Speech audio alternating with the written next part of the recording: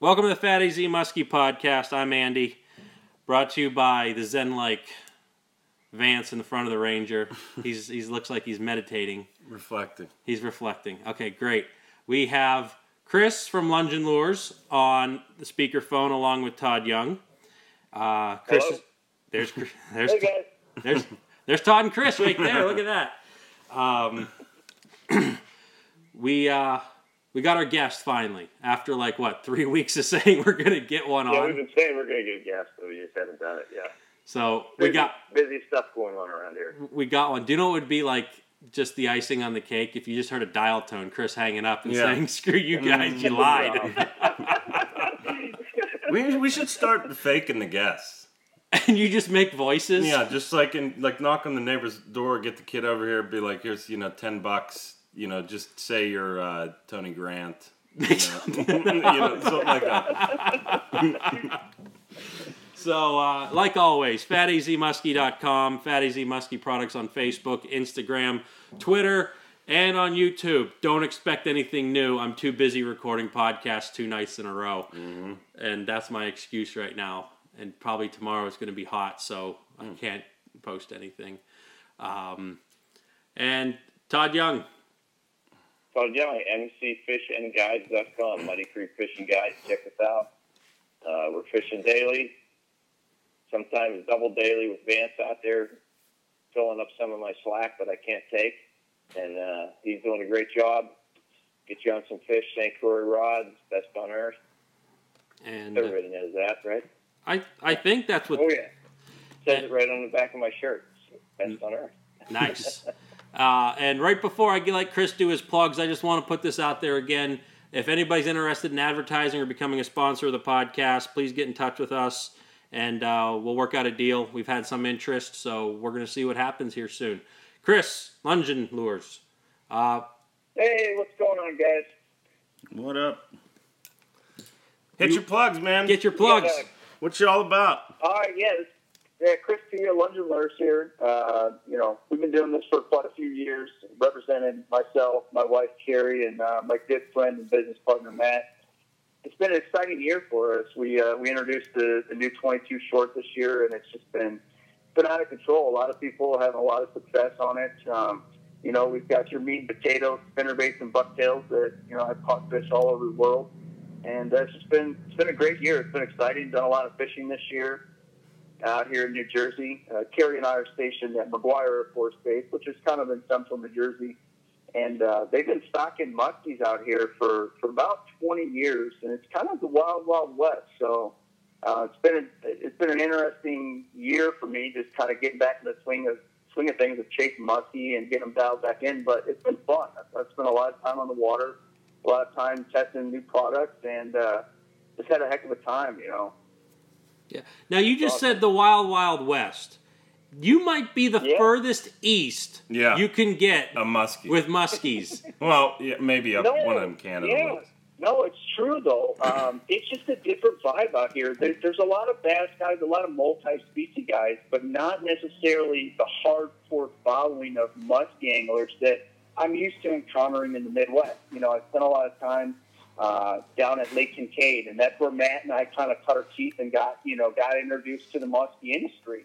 I met Chad at Operation Muskie, and we became good friends, and I chased fish on Kincaid, but it got a lot of pressure, so you were kind of forced to kind of figure it out and learn very quickly if you wanted to have success on the water. My father took me up to, northern Wisconsin since I was a child. We did a lot of muskie fishing in that area. And those are just dynamic fisheries that have very educated anglers. And I'm not saying that New Jersey doesn't have educated anglers. It just doesn't have the amount of anglers that are chasing muskie that the other lakes do that I've fished before. So there are days where I'll be on the water where I don't see anyone else throwing muskie baits. I mean, how often does that happen with you on Chautauqua, Tom? Yeah, not very often.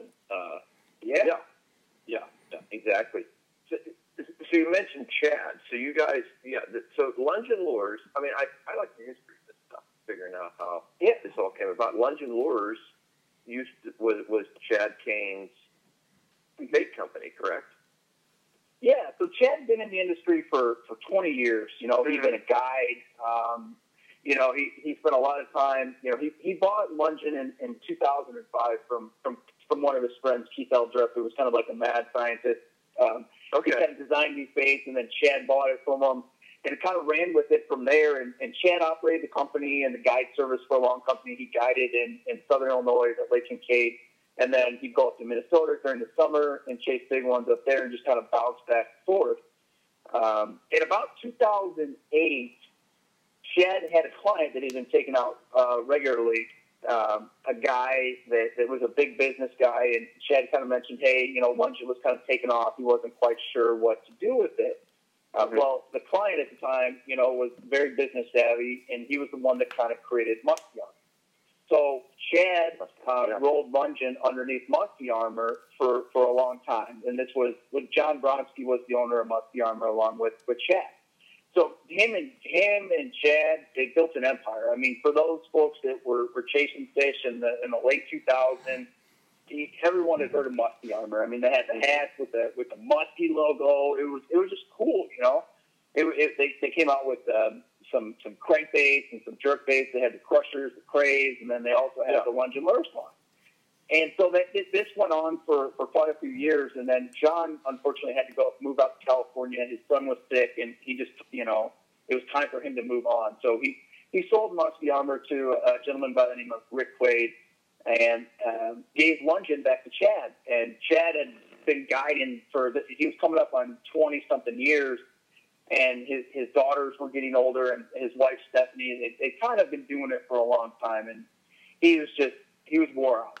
I mean, it's a tough life. I mean, a lot of people, you know, they see fish pictures and they think it's all glory, but grinding it out on the water, you know, 5, 6, 7 days a week, you know, when you have 2 daughters and and a wife, I mean, that's got to be a tough life. So I met Chad up at Operation Muskie in 2008. And it just so happened that I moved down to Southern Illinois to go to school down there, and he guided on Lake Kincaid. So we hit it off. We stayed in touch, and I started learning Lake Kincaid pretty quickly and did really well down there. In fact, when Matt and I, the year that we graduated, Matt and I had the opportunity to fish for the state championship during the IMTT, which we won, which was cool. You know, I mean, it was just like 3 years of hard work. I mean, being a veteran and going to college is kind of, not to say it's a joke, but it's like a vacation. I mean, I spent 4 years in the Air Force. During that time, I deployed to Baghdad, Iraq. You know, I traveled all over the world as a flying crew chief. I did a lot of medevac missions. And so it was like humbling, and you're kind of grounded and centered by the time you get to college. You've kind of grown up, you've matured, you kind of understand what the world's all about. So when someone tells you you only have to go to class twice a day, you're like, okay, so I'm going to go fishing the rest of the time and make time for homework. Nice. So back to Chad. So Chad and I hit it off. We passed information back and forth. We kept in touch. And then just like one day out of the blue, I was, Karen and I had gone back in the Air Force, and I was living in California, and I called Chad. We were talking on the phone, and he's like, yeah, I'm thinking about selling Lungen Lures. And, I had, thought about getting in the industry somehow, some way, someday. And I was like, oh, I'm sorry to hear that. It'd be good for you and Steph and the kids. Just do whatever your heart tells you. And family comes first, because without your family, everything else is worthless. So, I went for a run. I went for like a 5-mile run, and I came back, and I looked at my wife, and she knew something was up, because she's like looking at me, and she's like, what are you thinking about? I'm like, I was like, all right. So I just was like, well, Chad's selling the company, and I don't want it. I love these baits. I love the spinner baits. I mean, I caught a lot of fish on the nutbusters and tandem nutbusters, and I had a lot of confidence in the product, and my background's in management and logistics, and I just said, you know what? Let's give this a whirl. And, she's like, really? And I'm like, yeah, I want to buy the company. So I called Chad, and I said, hey, would you be interested in selling it to Carrie and I? And he said, of course. So I knew I couldn't do it alone. Working full-time, working in airport stations in the Air Force, it's definitely more of a lifestyle than a work, with both of us being on active duty. I knew I'd need some additional help, so I reached out to Matt, my good friend. I mean, the kid, he's practically family. I mean, he's my brother. And said, hey, here's an opportunity. I can't do this by myself. I'd like for you to kind of jump in and help. And he's been a godsend. I mean, the three of us, we all, we talk regularly. I mean, Matt and I meet 2 times a week, on FaceTime. We do phone calls in, and it's insane, but we're very passionate about the sport. We're passionate about the people who use the lures, and we're continuing a legacy of a great product. So that's awesome. Kind of how Chad and I, it is. It's awesome. We do it. Yeah, and that was my big question. Like, I knew that was all. I wondered what happened to the Crave and the all those baits. But you say that went out to another company. Yeah. The guy by the name of Rick Quaid, he owns a bunch of other companies, small conglomerates. Okay. And he's got his hands on a lot of cookie jars. But he was the one that bought us Muskie Armor. You still see him at the shows every now and then. You can still get the baits if you want. They're great bait. I mean, I would say that the crushers, the smaller ones, very similar to a Tough Shad, kind of similar body style, but they catch a lot of fish. I mean, I've caught quite a few fish on them. They run nice. That's a separate. Separate company now. Yeah. They kind of split. So interesting. I had no idea there was that much back and forth. That's awesome. So yeah, I mean, it made for interesting dynamics, but Lungen had been established for a long time. It's a proven name in the muskie industry, and I think that's what kind of gave us a leg up to start with. Is people had confidence in the base, and I think the more time you spend in the muskie community, the more people you talk to, you kind of see that people have confidence in certain brands, certain baits, certain styles of fishing. And, Lungen had kind of crossed that bridge, so it wasn't like we were trying to break into the market. We had already kind of established ourselves. And so that had helped, and that was kind of our big hesitation, when Chad, when not Chad Kane, but when Chad Harmon and I sat down and we talked about, us purchasing, Smoking Bones from them. I was kind of concerned that people were going to be a little bit weary of some of the baits that he had made and developed. They've been catching a lot of fish in Ohio, but other areas of the country, guys were just starting to get exposed to them. So I was a little bit worried there, but it looks like it worked out for the best, and people are finding application for those types of baits in other areas of the country. Nice. So that kind of brings the history up to today. Yeah. Except you left out being the guest on the Fat AZ Muskie podcast. That's a huge milestone. It is. That's the next big step for Lungen Lures. No, I appreciate you guys taking the time to give me a call today. No, it's good. I love talking fishing. I mean, I'm passionate about it. I'm passionate about the sport. I'm passionate about conservation. I'm passionate about education, and I'm just excited that you guys took the time to give me a call this evening and just shoot the ball and talk muskies. Where did you grow up? Like when you were a kid, where did you live? I grew up in the burbs of Chicago. Okay. I spent a majority of my life there. My dad, like I said before, introduced me to the sport. I didn't catch my first muskie until I was 19 years old. But we had gone muskie fishing, for a week. Because we grew up pretty lower middle class. I could comfortably say that now. Looking back, we had our 1 week of vacation a year where we went up to the Eagle River area. We got a very small cabin. We got around in the boat that was provided. We brought my grandpa's 9.9 Evinrude from, probably 1964 with us. And we went out there and casted nest and, got a lot of contact for pike, and I think looking back, I think I may have hooked a few monkeys, but just didn't probably have the right sense at the time to figure out what I needed to do. But when I was 19 years old, I boated my first fish, and I was hooked. I mean, there's something about muskie fishermen. There's something about the sport that just it just grabs you. It appeals to a certain type of people. And it speaks volumes to who you are as a person. When you look at somebody in the face and you tell them that you pursue muskie, I don't know. It's just it's tough, It's humbling. It requires a lot of thought, a lot of preparation, and not a lot of glory. But that's why I enjoy it, Do you probably get this a lot, but what's the biggest fish someone's come up to you and said they've caught? Well, I don't. I guess it's probably the quiet anglers. There's guys in Canada that have caught a lot of fish on our baits. Mm-hmm. A lot of fish. So the spinnerbait line.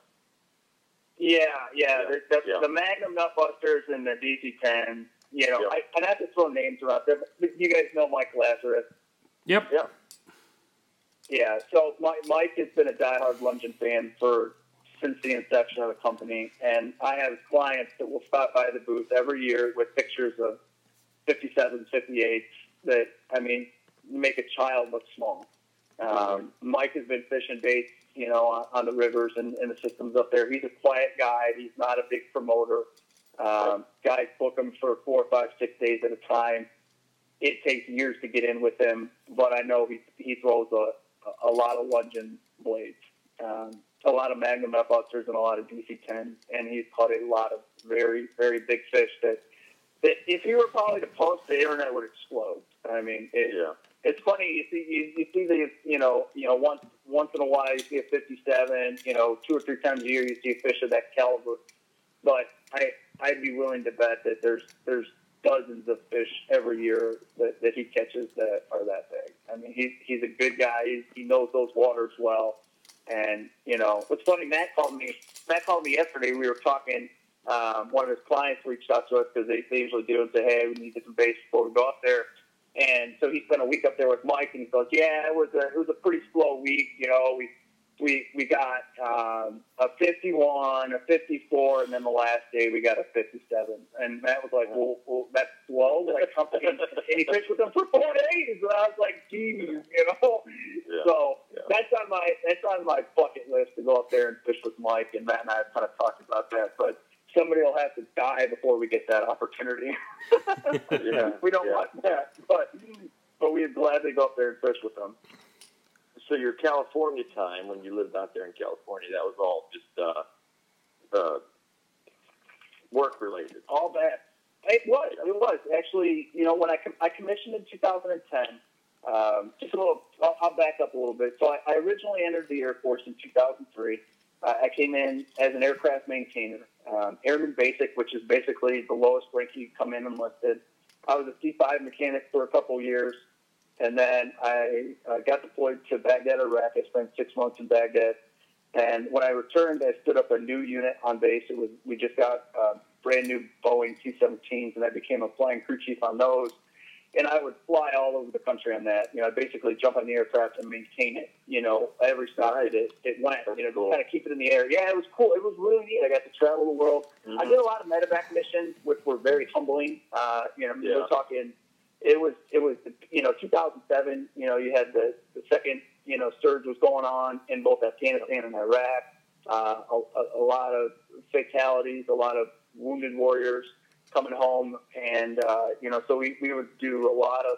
You could turn a C-17 into a mobile hospital. So we would pick them up and take them either to Landstuhl or flying back stateside to Walter Reed, or sometimes if there were burn victims, we'd take them to Brooks Medical Center all the way to San Antonio, Texas. So I did that for 4 years. I was stationed in California at the time, Travis Air Force Base, but I didn't do much fishing. I was still kind of, learning. I would go back home and fish with my dad, but the bug hadn't really got me yet. I still was, kind of figuring out what my hobbies were and stuff like that.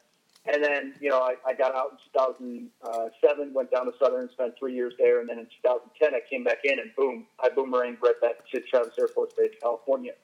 So, but by then I'd been fishing like hardcore for muskies, and I went through like this deep withdrawal when I first got out there. But what was unique is in the summers down in those southern reservoirs, you can't chase muskies because the water temperatures get over 80. The delayed mortality rate is pretty bad, and we just don't fish for them. So I didn't have anything else to do. I went to summer school, so I just started bass fishing, and I got hooked up with our university bass team, made a lot of good friends, and I had fun fish for bass, and kind of took a liking to it. But it was always second fiddle to chasing muskies.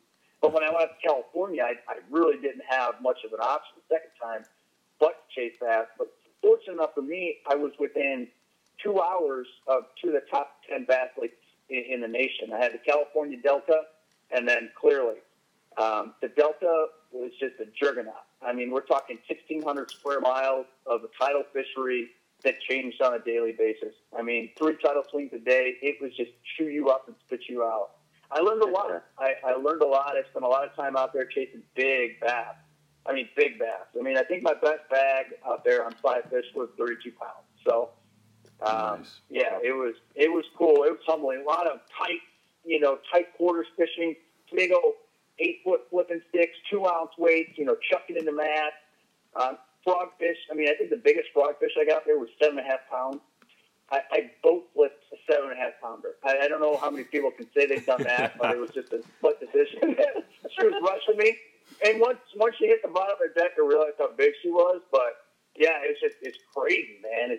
It's absolutely insane. But it taught me a lot more. I found I was worried sick that when I came back that I was like, oh my God, I'm gonna forget everything I know about muskie. But just staying in the game, keeping an angling mind, reading water, developing patterns. It's the same building blocks that can apply to any type of fishing, whether you're chasing crappie, bluegill, walleye, muskie, whatever it may be.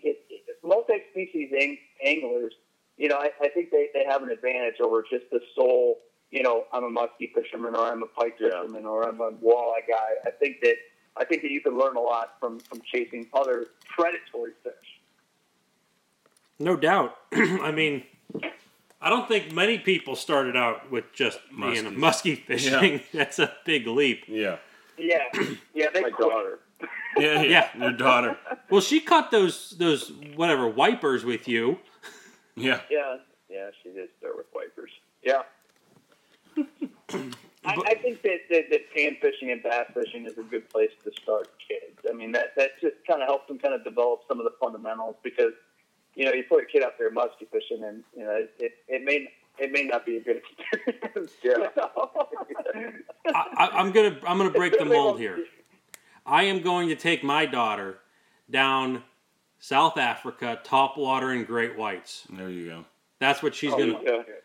She's gonna be pulling big seal silhouettes. Love it. Okay, that was my dumb joke. Okay, I'm sorry. You fish over in New Jersey a lot now, right? I mean, that's if you're picking up and saying I'm going fishing, it's over in New Jersey, right? Yeah, it is. There's only 2 lakes in the state of New Jersey that you can operate an outboard on, which is kind of weird, but it gets a lot of Guggen traffic in the summer. So I usually peel away from those in the summer. You got Lake Pepakong and then Greenwood. And Greenwood actually borders New York. The lake is split in half. Half the lake's in New York and half the lake is in New Jersey. Monster muskies in both. A little bit more. It's not. The population is there. They don't get targeted very often, but it's not like a Chautauqua like you guys are. You don't see as many small fish, but when you do contact fish, they're giant. And then there's a lot of other. There are lakes that are stocked with tigers. Actually, the first fish I caught in New Jersey was a tiger. I did a lot of research before I came out here. Honestly, you could learn a lot on the internet these days. I spent hours poring over maps and in stocking reports. That was my biggest clue of where to go. Some of the lakes out here. I'm fearful of saying the fish per acre. I won't even say it on the podcast, but I was. It's a lot more than what people are used to. There's some phenomenal fisheries out here. And then there's a lot of electric-only lakes, which it's just very peaceful.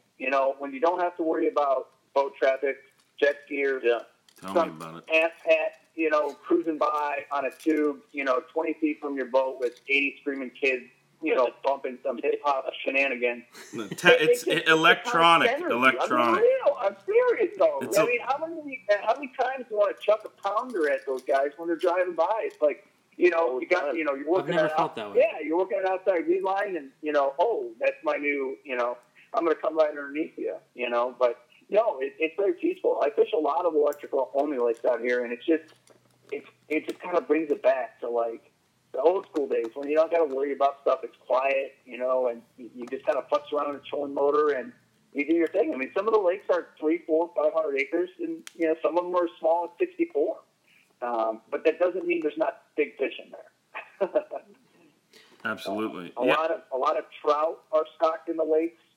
I know New Jersey has a very aggressive trout stocking program, but I would consider it more the musky feeding program. Yeah. Nice. And what are you fishing out of over there? I run a Ranger Z520. It was a boat that I got when I was out in California. When I moved out there, I had a Nitro NX750. It was only 17.5 feet. The Delta's gigantic. When I was fishing out there, there'd be flooded, what do you want to call it? Lakes, I guess you can say. Flooded lakes that are, 4 miles wide. And it always is windy out there. They don't call it the Delta breeze for nothing, but it would get jacked. There'd be 4 or 5 footers out there. And I was fishing one day in December, and it just picked up in the afternoon and got really gnarly. And I was in a protected area and had to make my way home. And my buddy and I swamped the Nitro. I thought I was going in, honestly. There were 4.5, 5 footers out there. I took a couple over the bow, and I was up to my knees in water, and I really thought I was going in. We were able to tuck in into a cove and bilge it and get back to the ramp. And I went home and I told my wife, I was like, I'm buying a bigger boat. And she's like, oh, you think you are? And I said, no. I said, really? I said, honestly. I said, it's a safety thing, honestly. I need a bigger boat because I'm going to die out there. Because I'm not going to stop fishing, and I'm going to keep going out there. So I can go out there and die fishing out of the Nitro, or I can go out there and in the boat. Well, when you put it like that, that's great. Anybody that wants to buy a bigger boat out there, use that line. Seriously, that's safety first. People, safety first. I'm not going to quit fishing, but I like Can I get a bigger boat? Perfect. It is true. I like musky fishing out of a bass boat. I know I saw some recent threads on the internet about it where guys were kind of bantering back and forth about what's the ideal platform. But for me, I've gotten used to it. I could make some phenomenal boat side maneuvers on that thing. I could stretch a figure eight almost 18, 19 feet around, not have to worry about. It's not a dual console, it's a single console, and it's got a ton of storage, and it handles rough water really well. I think a lot of guys underestimate. They see a big, deep V boat, and they think, "Oh, that's what I want when it's real rough out." But what they don't realize is when they're slamming into waves that are 5 or 6 feet apart, is where I can get on top of them and touch across, at 50 miles an hour while they're getting slammed. So I've gotten used to it. It's just what I prefer. What do you think of? I know Lund is making a bass boat platform out of their Pro V hull, and Ranger just came up with one that wasn't nearly as publicized. It's like a 22-foot boat. I think they're using the 621 hull, but they made a bass boat deck in it. Oh yeah. What would you I haven't seen it. To be honest with you, I think is it like a conversion or what's the deal? No, it's a bass boat layout with like the 621 hull, and like they basically raised the deck. 621. I fished out of 621 for night. I just don't like a real big a gunnel. Like that. Sometimes on those Lunds or even on the what's the other one? I'm trying to check my tongue. Other major manufacturer, not Lund, Alumacraft, and then you get the Skeeters. That's what I was trying to think of. Skeeters. They've got those gunnels that are like almost 8 to 10 inches long. And I don't know. I don't like it. It just doesn't work for me. And it seems like it's very compartmentalized. Where on a bass boat, look, it's all one flat surface for you to fish. That's it. Mm-hmm. Well, obviously you can't do it now, but check out. Lund has one. It was a big on Muskie first. Probably a couple, 3, 4, 5 months ago. That was a big thing. Was Lund came out with it's a. I wish I remembered the name. I didn't think I'd be talking about it today, or I would have looked it up. But they took their Pro V hull and made a bass boat platform on it. Was it glass? No, it's their Pro V aluminum, and then I don't know how aluminum would handle in those big waves with a bass platform and stuff, But I don't know if it's the same depth. They just took that instead of having their Pro V layout. They brought all the. They just raised all the floors. They made the little cockpit for like how the bass guys have their. You like sit down in it. You kind of sit down in it, and I'm looking at one right now online. It looks interesting. I like the idea. I just don't know if a deep hole is necessary. God forbid that one that's sitting on, are going to listen to this podcast. But why would you want more hole if it's not needed? I don't know. Whatever that Ranger, they have one based off of, I think it's the hull of a 621. It's like almost 22 feet long, and it's a bass boat. If you're looking at it if you're looking at Lund's, pull up Ranger, and I think it's in their bass boat thing. They have it like, I forget what it is, a 520D. D means deep, and it's like it's a deep V bass boat, which is kind of the hybrid. Because I fished muskies out of a bass boat, but it was my friend's Ranger, and it was nice. 522D. That's probably it. Oh my God! Yeah, that looks crazy. It sits a little higher than a bass boat, but I guess it's on really big waves, I guess big water. I think their selling point with those kind of hybrid models is that if you do get into some really nasty waves, you can still fish comfortably instead of going submersible. Yeah, no, I can see a boat like this working good, out on St. Clair or some of the Great Lakes, some of the northern New York lakes where, we're talking miles of open water. It looks cool. It's basically, like you mentioned, it's on the 520 platform. It's the exact same thing, but it's just got a massive hole. It's deep. Yeah. I'm seeing it right now, too. Yeah, that's basically what it is. It's just a deep V hull with a raised back and front casting platform. Yeah, I'm always afraid doing my trips of somebody stepping right off into the water because Vance knows. Oh, God. These new people set the hook and the rod's up over the head and they start walking backwards. I just say when they fall in, you'd be like, you just walk the plank. I think the first thing if you go in the water. The first keep the pole down. Yeah. That's the first thing I start saying. Over your head. That's the first thing I start saying is and down, down. St. Croix do not float. If anyone was wondering. Yeah.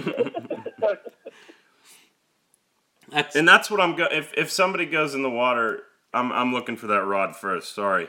Yeah, because you'll come up because nature lets you. You'll come up.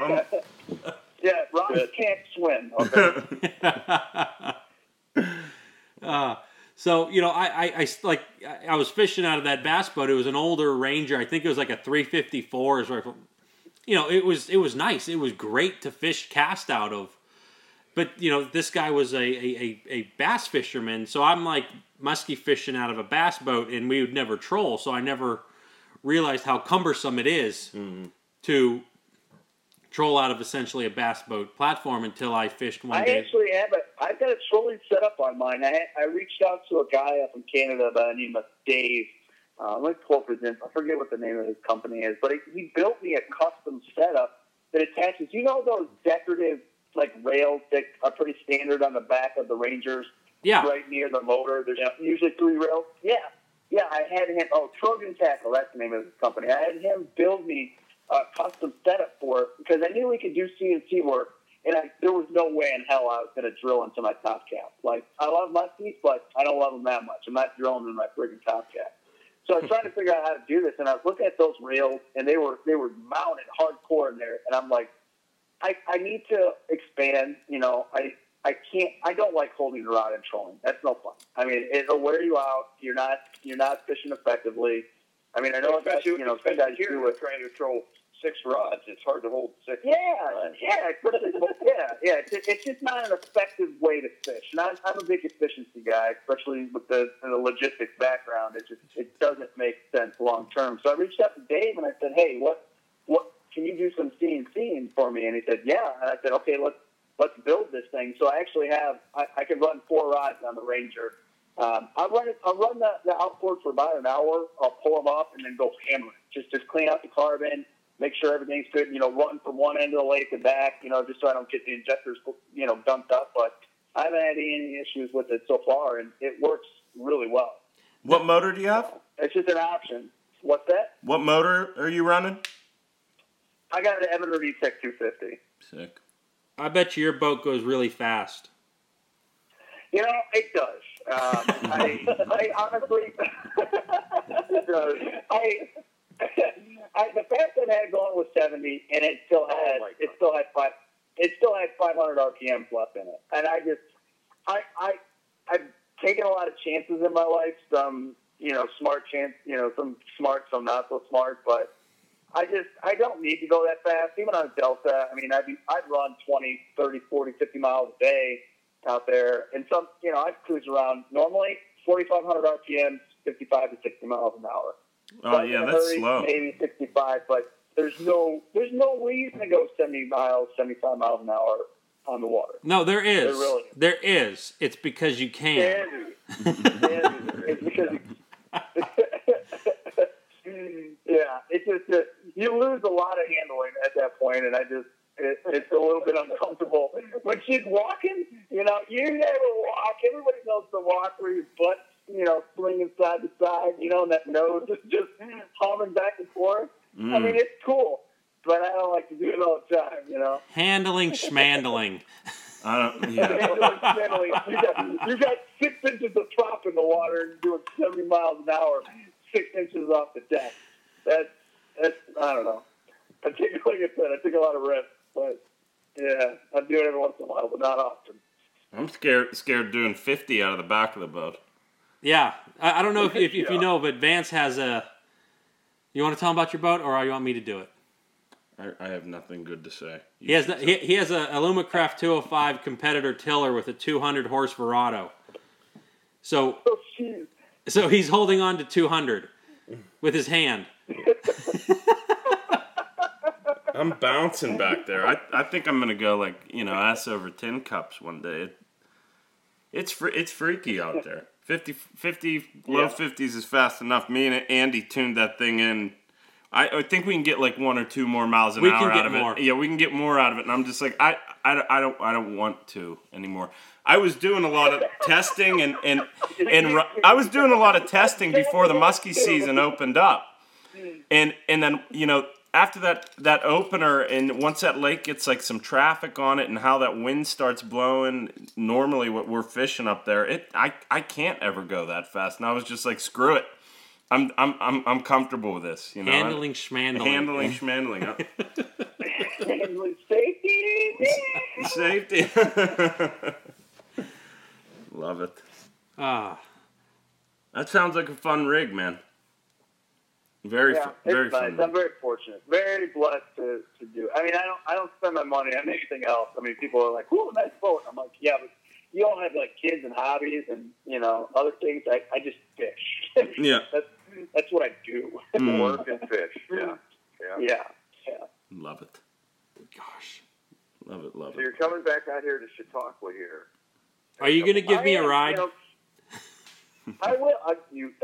I will have to charge you, though. It's a lot of, when we're going 70 miles an hour, I only get about a mile a gallon. So you'll have to get a ticket to get Okay, so if I throw you $2.50, you'll take me a mile? Yeah, 2 miles. I will take you 1 mile. And then I'll swim home because that's all I can afford. Carrie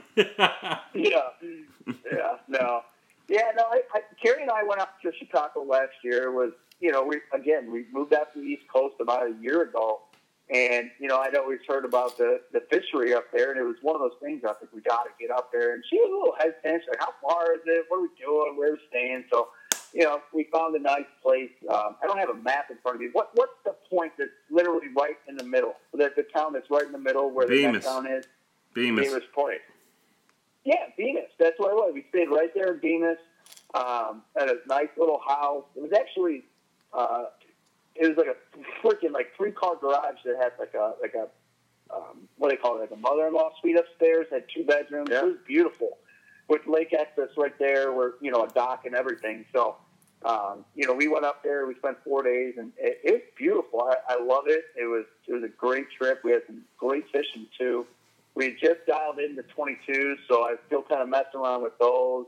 There was a good trolling bite, but there was a phenomenal casting bite as well. So.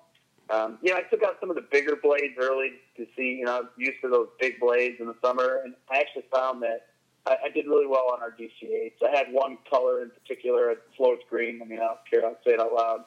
Then I kicked their ass on out there for 4 days straight. And so I think those perch, I saw a lot of stunted perch when I went up into the shallows, a lot of those, 6 to 8 inch perch, and they were flying around, darting everywhere. And, I was throwing like some brighter stuff, and I'm like, I started rifling through my box, and my wife is just kind of looking at me. She's like, what are you looking for now? You got 18 baits on the deck, and, I've come in a lot of water in the first day. I said, I need something that looks like a perch. And, she's like, well, traditional perch, are bright colors, but the perch out there, Todd, they're more black and green, correct? Yeah, very, very, very definite bars on those. Yeah. Black bars, 7 very bars. green. Yeah. Yeah, well, in Wisconsin, and some of the other waters I fish, those perch are a lot brighter. So, I had a lot of traditional, fire tigers and stuff like that. But then I found that we came out with a couple different versions of Floats Green, and I found one in my box that I looked at it, and I was like, okay, that's it. And no joke, I pulled up on a spot, this was the first day, and tossed it out there. On the third cast, I hung a 44. I mean, she was just thick as all be oozing. It shocked me. I was just like, oh, wow, net. Got her in the net, and I was just like, okay. Carrie looked at me, she's like, okay, can we go do some other stuff now? You caught a muskie. And I'm like, no. I figured it out, What were you guys going to go do? Yeah, I mean, what did you do? Because you probably stopped. I don't know what Shopping. she wanted to do. Whatever girls want to do. I don't know. Go see things. Like the song. They want to have fun. Shop, some ice You cream. spent enough on the boat and all the lures and the Yeah, I know. Get it down. I got to keep her happy. Yeah, I got it down to a science, though. Like, keeping her on the boat. I hope she's going to listen to things. She's going to kill me. So, all right. Well, the other listeners can take benefit from it. So, no, seriously, I got it down to a science, right? So, she'll go out in the morning, like, she'll bring her Nook, and she'll read for a little bit. She can handle that. Like, midday, will roll around, and I'm like, okay, all right, I got to feed her. So, we sit down, take a little break, and, chat it up. I got to feed her, right? So, we have food. And then normally, if we're on a big body of water where I can operate outboard, I've got a ski pilot on my boat, so I'll whip her around the net for like an hour, just wear her ass out, And then boom, as soon as she gets back in the boat, I'm handing her a cocktail. I mean, like instantaneously giving her some alcoholic beverages so that she gets comfortable. Now she's happy. Now she's a little bit tired. She's got a little food in her. Now we get a little alcohol. And guess what? It's time for the evening bite. Okay, it's time for the evening bite. All right, so that once you transition to the evening, what you got to do is you got to keep the alcohol flowing in that direction. Okay, and you look forward to it. No, I'm good. No, let me get a little bit more. Let me tap it up for you. Before you know it, it's a nice night. You're putting away the rod, and she's like, "Oh, I had a great time. I did too, babe. Let's do it again tomorrow." I love it. I love it. Did you just make that up, or do you practice what you preach? It sounds like you I practice. practice what I preach. I've learned over there. Happy life, man, for real.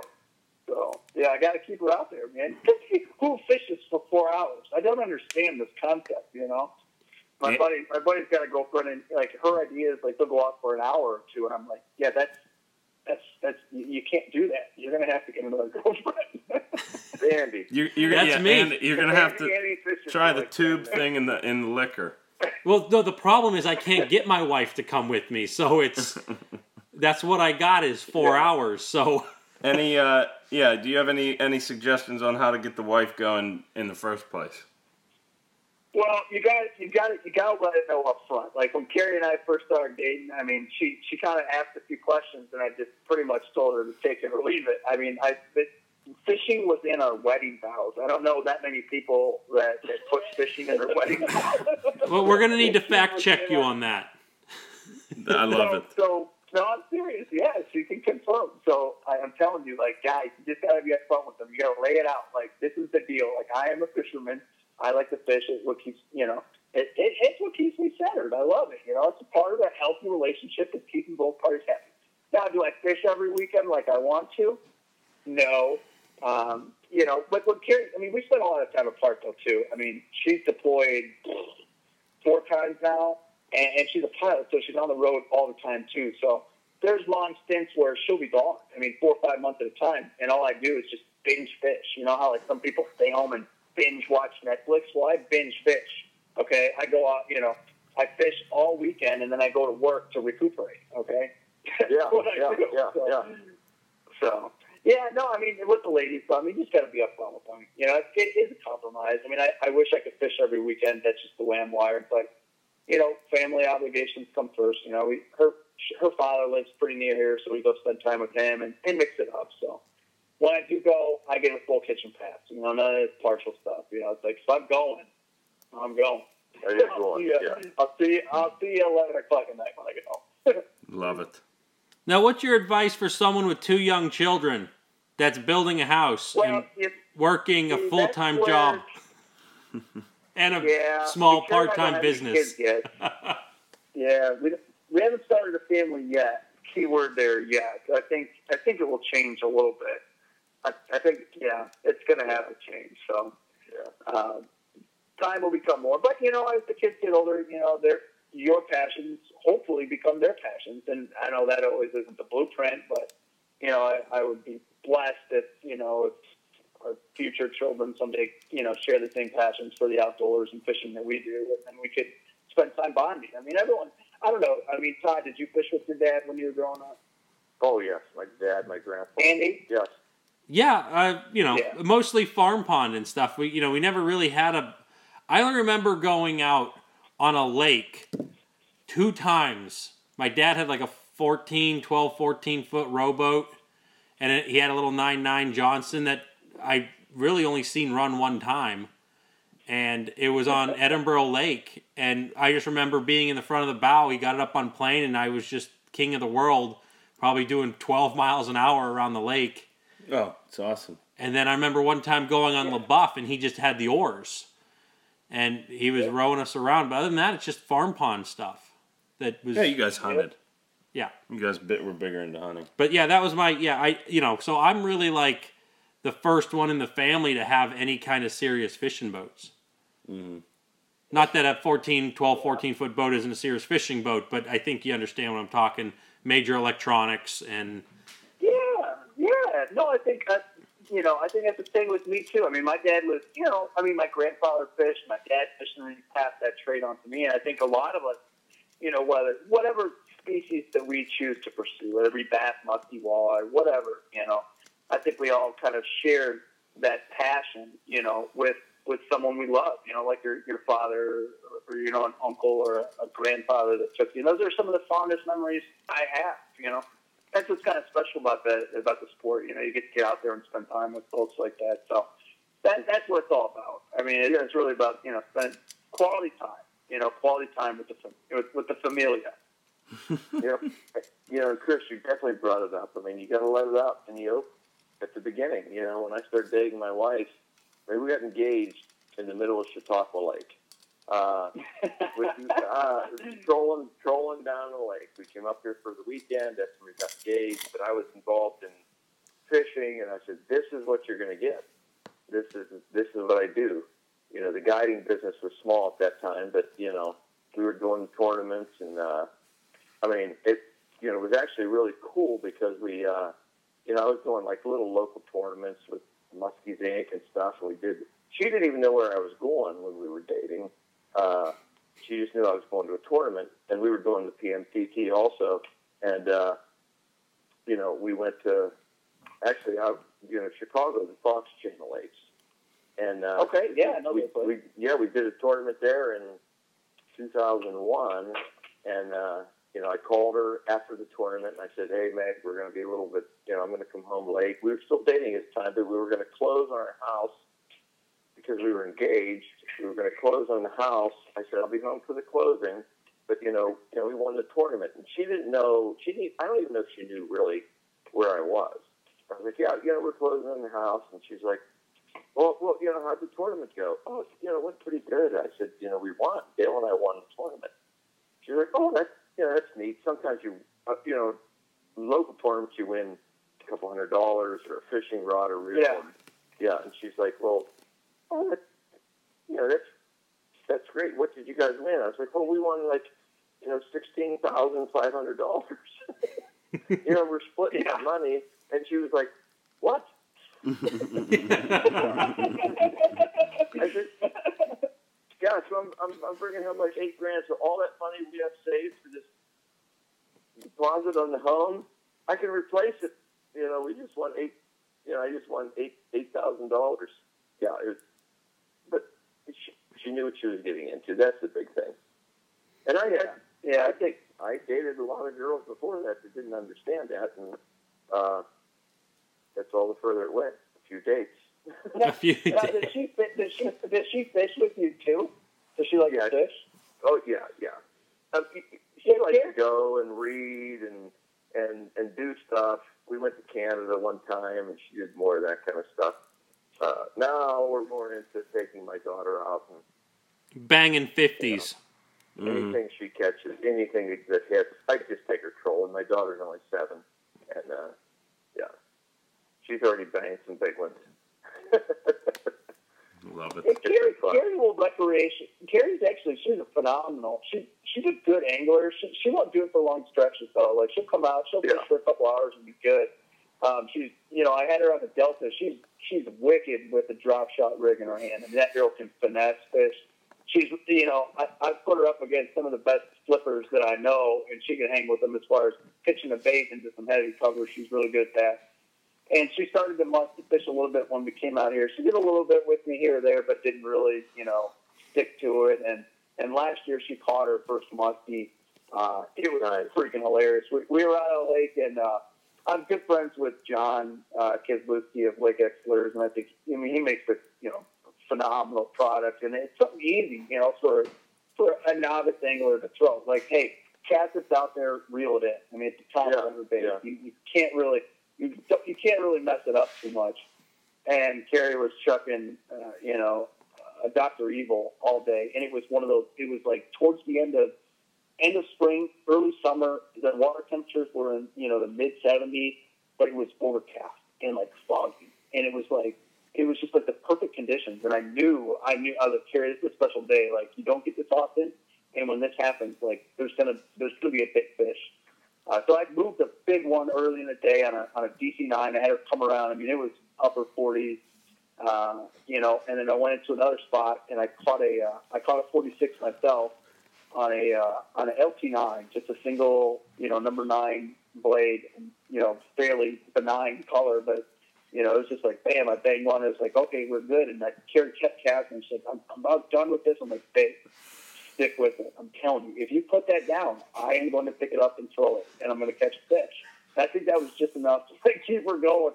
And not 10 minutes later, I had a fish came up, and it wasn't like a huge, explosion. It just, flipped it off. And those are the ones where you're like, oh, geez, what do we got here? And she set the hook. I saw her set the hook. I saw her eat it. And I looked over, and she, no joke, this was the first words out of her mouth. I think it's a bass. And I was like, yeah. And I was like, yeah, right, That's what I was like, okay, yeah, that's a bass, So I was like, I was like, okay, babe, yeah, just keep reeling. Like, I knew what was going on. I went and I had the net in my hand. She's like, why are you standing next to me with the net? It's just a bass. I'm like, just keep reeling, you're doing good. And she got that thing next to the boat. I mean, it was the thickest 46-inch muskie I've ever seen. I mean, this thing was oozing. It was huge. And she's like, oh, it's a muskie. And I'm like, oh, yeah, it is, huh? Oh, well, I knew it was a big fish. And, it took one run at the boat. She did good. She lifted up, and I netted it. And I don't know. I'll send you guys the pic when I'm done. But she's a pretty tiny girl, and she's sitting there. I mean, she's 5 foot nothing, 100 and nothing. And she's holding this one. I mean, it just looks gigantic. So yeah, she was hooked. I mean, that was it. She did good. She liked to troll, too. That's something, because she's good at piloting. She flies an aircraft. So when we were up in Chicago, talking about keeping the girls involved, I had a hunch that, she might like trolling. So I put her on. I said, try it. Here's what we need to do. I need you to stay on these banks. I got an Onyx 10, so I mean, it's pretty user-friendly. It's big for her to see. And I said, I want you to stay from this depth to this depth and just go back and forth. Here's how to block out all the other, depths. So so you can just get that nice green line, from these depths. I want you to keep the boat here. Okay. And she went, what do you want? How fast do you want me to go? Go 3/8 to 4/5. You can mix it up a little bit. Doesn't matter. Okay. And she was dialed in, man. She was on that graph. She was on that, steer. She was happy as can be. And she caught a couple fish. I got the reel on the fish that she caught. That was 3 days. I'm going to get another day. I mean, she's driving. I'm sitting there putting away stuff, and lines are going off. I just need to go in. So, yeah, I mean, we could do this all day. Yeah. So, yeah. You got to find something that works. That was something that worked for her. That's the key to life. Just find Yes, sir.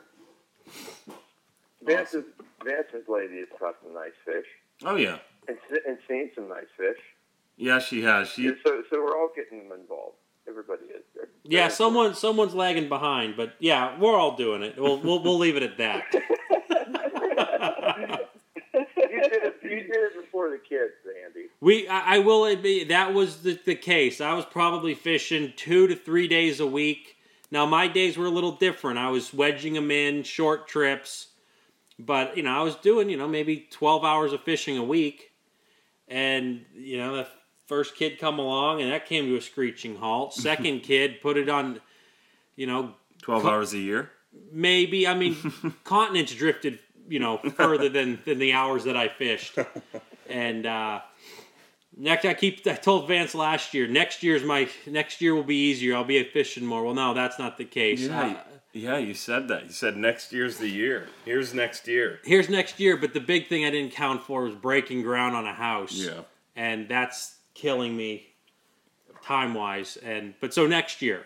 Next year. We're going to find out if, we're going to be doing podcast year number 2, and I'm going to, hey, remember podcast number 54? Yeah. Yeah, well, I lied. We're going to push it back a year. Yeah, the year after that. And then pretty soon, when the kids graduate college, I'll be able to do something. So. That just tells me one thing, though, Andy. It sounds like you got your priorities straight, though. I tend to be a responsible individual, so, Yeah, that's good. So you can't push it too hard with the kids and the women. My wife, when it was just her and I, 5-6 hours. That's all. You had to shorten the day. You had to do that. Now my daughter is just like, let's just go catch one. And we catch one. She reels it in. She's like, okay, I want to go swimming now. And that's what I do. I reel the baits in, and we go swimming. We go back to the pool and swim, and yeah. But you just got to. You can't push the envelope. Yeah. What was it, Todd? You remember? This is kind of like this goes back to archery hunting. But remember that day that I called you and I was all like, I just saw the biggest buck of my life, and I got him on camera like the next morning, so I actually proved it. Do you remember what I named that deer? Was that Matrix? No, that was the year after. That deer was named CSA. Because in order for me to shoot that buck, it would cost me child support and alimony. I love it.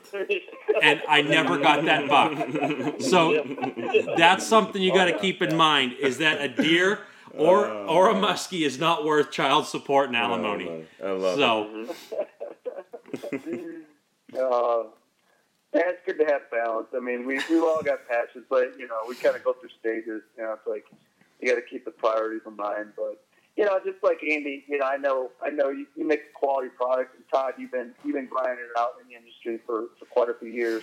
It definitely takes balance. It's one thing that not a lot of people see. It's kind of like the quiet thing behind the scenes. But when people with the internet these days, I mean, even like social media, people are getting fish pictures shoved in their face all day. It's like they don't see the behind the scenes what goes into it. No. And there's some good folks in this industry that I found myself surrounded by, like you guys, that share the same character, the same passion, the same drive, have the same morals. And I think that's kind of the folks that I like to kind of surround myself with. That kind of do it for a multitude of reasons. Yeah, there's with how small the muskie community really is. There's no room for someone who's just a shyster. I mean, they get exposed real quick. You got to. If you're not in it, very few people are making their living selling muskie baits and living the high life. It's a niche market. I mean, it really is. I mean, it is a very niche, and it takes a special kind of person to chase muskie. You know, I mean, fast is king. You know, and I mean, you've got so many different other species, and muskie just takes a small piece of it. So yeah, there aren't a lot of guys that are doing it full time. You know, I would say nearly all the friends that I have, I mean, they have another job. I mean, I can't name but two or three people I know in the industry that's all they do is produce muskie baits or guide full time. I mean, I think people forget, it's not as glorious or as financially stable as people may think. Yeah, and that keeps the passion alive, for the innovation and just, making a quality product is that, if you're kind of doing this borderline hobby and, you look at your tax returns and you almost ask, is it worth it? But you just, you keep doing it anyway.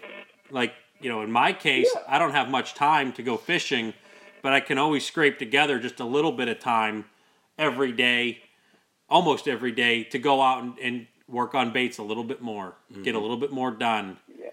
And, Vance has been in my boat more than you have in this last year than I probably ever have since I've owned the boat.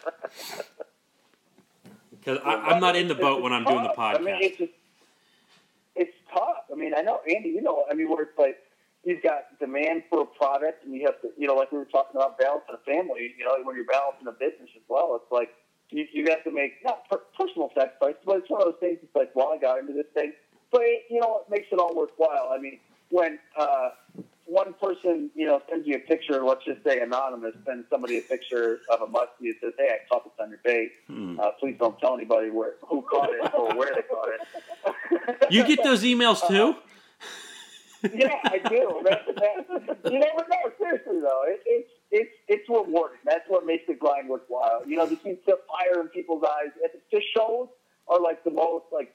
Some people hate the shows. They're like, oh my gosh, it's a lot of work, and that's where I get whole, man. That's where I fill up my gas tank to last me through the year. It's where I get to interact with the customers. I get to hear the muskie stories. I get to see the smiles on their faces when they come in with a bait that's chewed to hell, and I'm like, I gotta have this. I caught this many muskies on it, and I gotta have this bait. And you're like, yeah, I got it. It's right here. Let me build that for you. I mean, that's what it's all about. When you get the younger kids that are in there and. You get all walks of life, it's just, that's what keeps me going, and it's very similar to the Air Force. I mean, the officer life is a little bit different. Having served in both, the enlisted corps and the officer corps, I don't ever really get my hands dirty anymore. I don't turn wrenches on airplanes. I manage people, I manage processes, I lead, the most important part being the last part, lead. And those personal interactions are what get you through the day, that's what keeps you going. It's like when you make a difference, whether it be, someone calls you or sends you a picture saying, hey, I caught this big muskie, and they got a big smile on their face. That's what it's all about, man. That's what keeps me going. Yeah. Now what goes on with lunging? I mean, you guys, are you guys sitting there making these spinner baits at your house? Well, we kind of split the thing. So when we bought Smoking Bones, I took that and I immediately molded it. It's a bait that Jack had a great thing, but I was like, I saw something, and one thing that he said that he really wished he could improve on was the consistency of the bait. And the only way to do that was to mold it. Yeah, you get different densities, and he was actually making them out of PVC. So, you get different densities, you sand it a little bit different, a little, thicker epoxy here or there. The variations are, there's a lot larger variation scale. And I saw it, and I knew that I could probably mold it and produce a, more consistent bait. Yeah. We mold the 22s. In fact, we're in the process of, I just got the first batch of Chad Shads. They're sitting downstairs on my desk right now.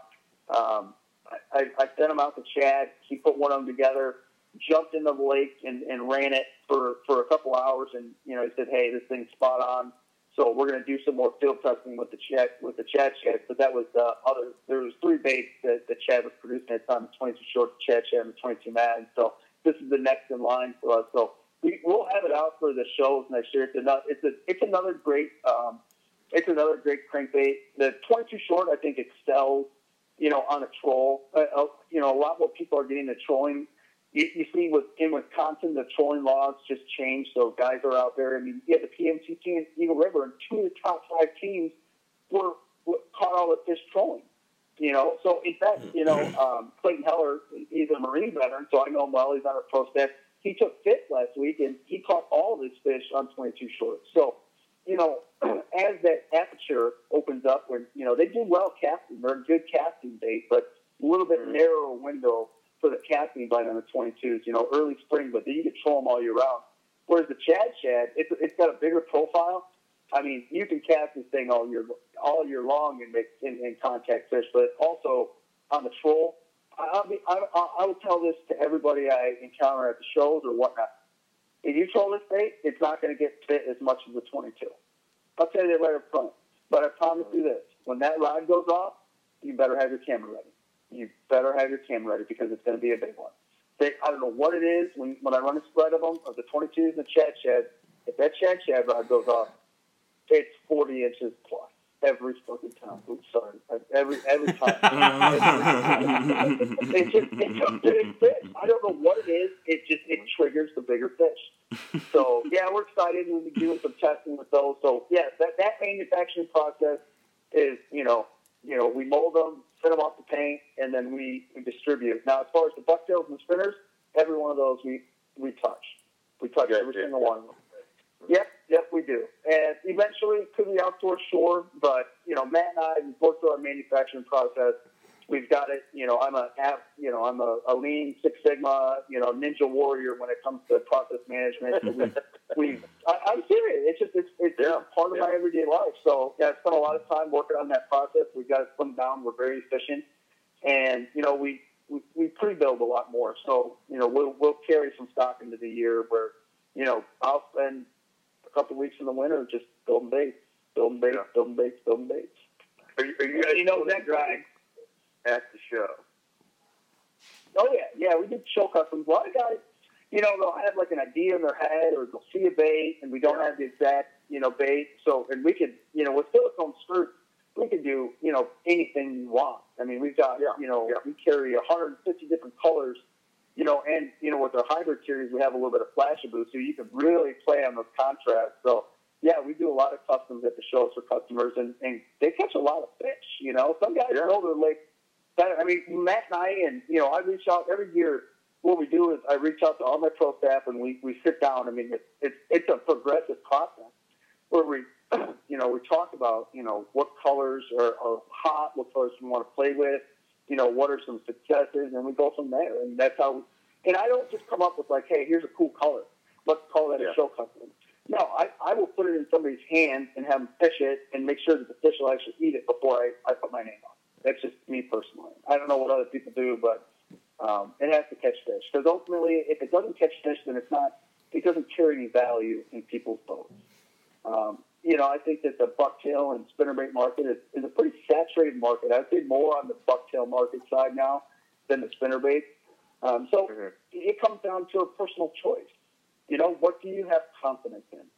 Do you want to, is it a flashaboo? Is it a high-end marabou bait? Is it a chintzy, $2.99 spinnerbait from Walmart? It doesn't matter. Yeah. Whatever you have confidence in, go out there and throw it because you're probably going to fish it more effectively. Yep. Love it, man. I remember, gosh, what year was that? That would have been, you guys won't even answer that because you don't even know where I'm going with this. So let me think. Todd, what year did we go to the Chicago show? 2013, 2014? Yeah, that's all I was going to say. Was 13 or 14. That's the first time I met you guys, and I think when did you purchase the business?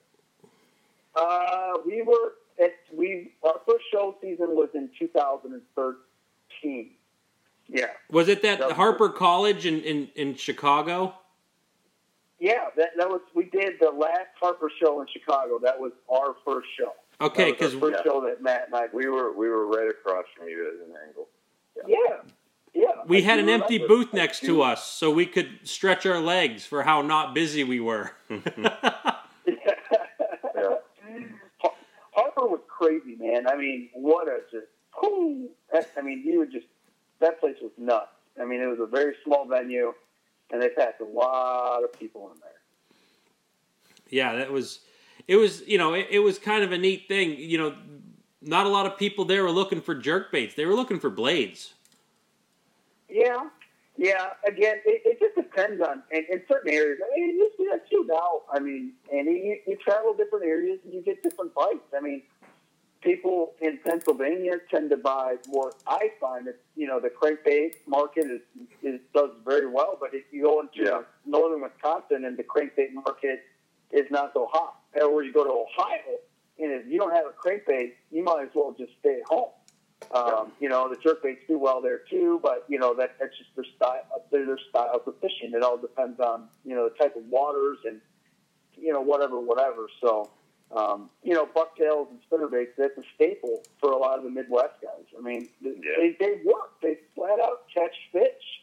And then the southern reservoirs, I mean, the spinnerbaits are king. I mean, I can't tell you the number of fish that I've caught on spinnerbaits down there. And I fished, before I even bought lunch, and I fished every single spinnerbait on the market. There's a lot of good ones out there. But I love the Cannon Nutbuster. That was my favorite lure. I caught more muskies on Lake Kincaid on a Cannon Nutbuster than any other lure that sat in my tackle box. So, but that's not the case in New Jersey. I find out here that I've caught fish on Cannon Nutbusters, sure. But I find that they respond better to bucktails. That's just the nature of the beast. I mean, Todd, what do you think? What's it like at Chautauqua? I mean, I know I got a lot of clients up there that catch fish on spinnerbaits, but tend to, Yeah, but Vance can attest to this. I mean, opening day, there's like 3 or 4 boats you see casting. There's like 30 trolling. It's like a lot of the guys come from Ohio. They're fishing here. But, I mean, trolling is the king around here. There's not that many people that cast for them. That's why partly why I enjoy it. Mm-hmm. It's the same as in Ohio is that way, too. Those guys are, I mean, it's a trolling crowd.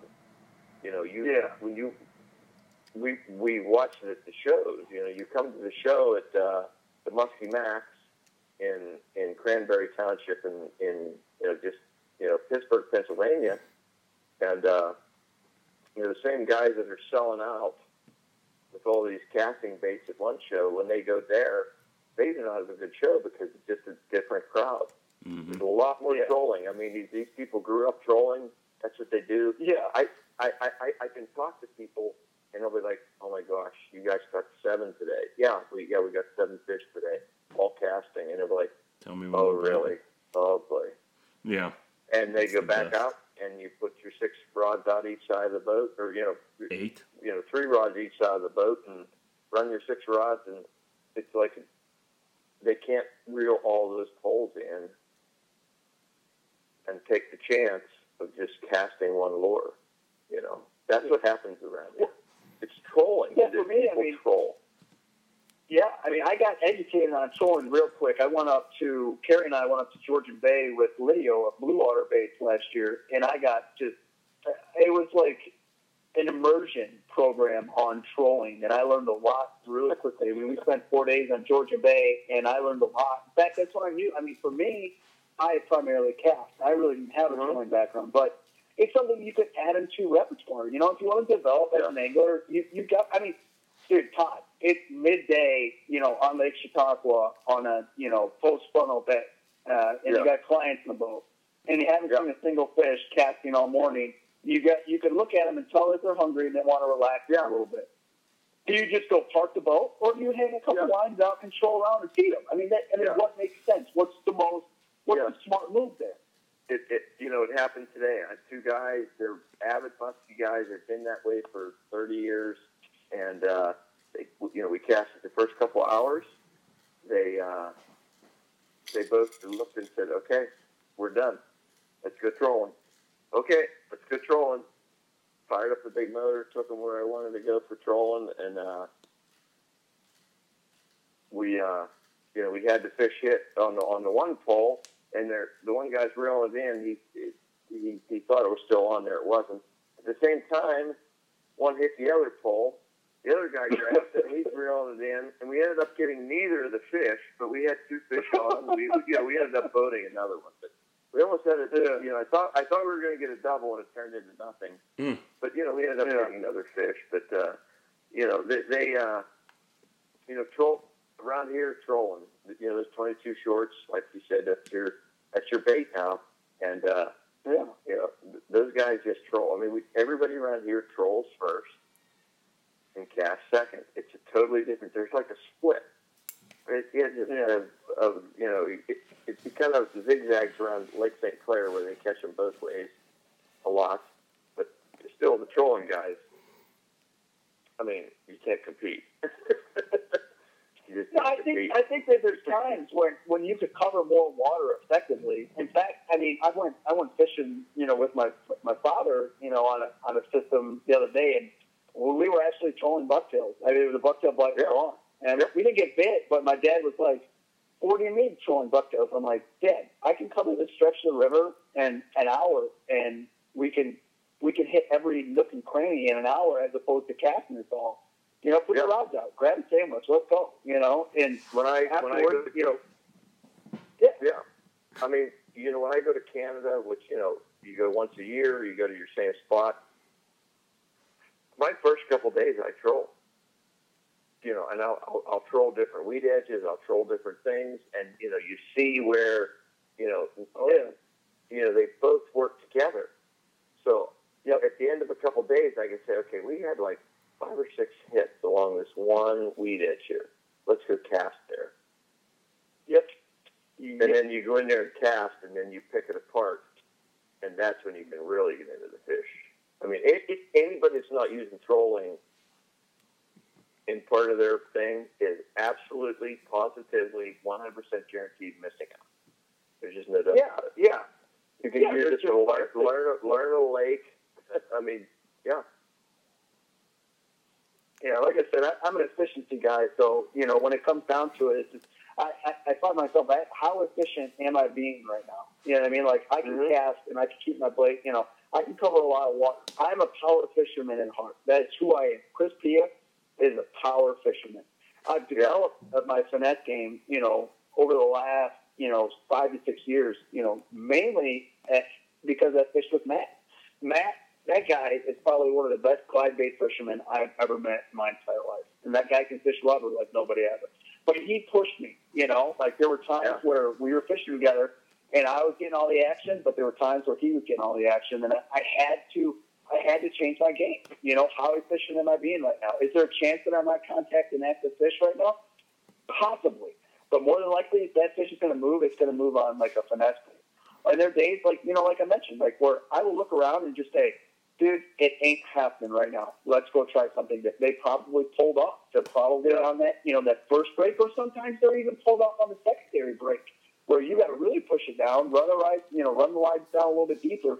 But those are fish that at the end of the day, when you come home for a trip or a 3-day weekend or a 4-day weekend, and you're talking to your buddies, and you say, well, did you guys catch any fish? If you would have stayed casting, probably wouldn't have happened. But if you would have tried something different, pushed it, and kept developing that pattern, well, guess what? Now you've had a successful trip. So, yeah, I mean, it's just, all tools for the toolbox, whether it's a bait or a technique or, I call it the TTPs, the techniques, tactics, and procedures.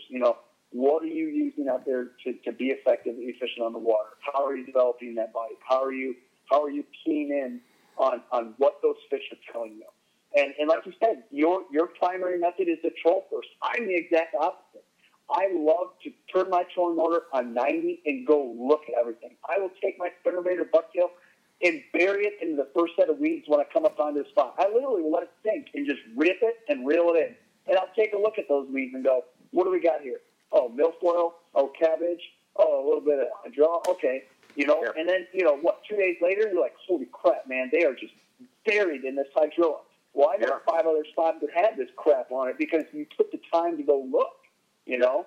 That's why the local guys always do well, because they stay on that pattern. They've developed. They've learned the lake. So, like, when something starts to happen on one side of the lake, they're like, oh, I know where we can go. I know some 5 other just areas. like this, yeah.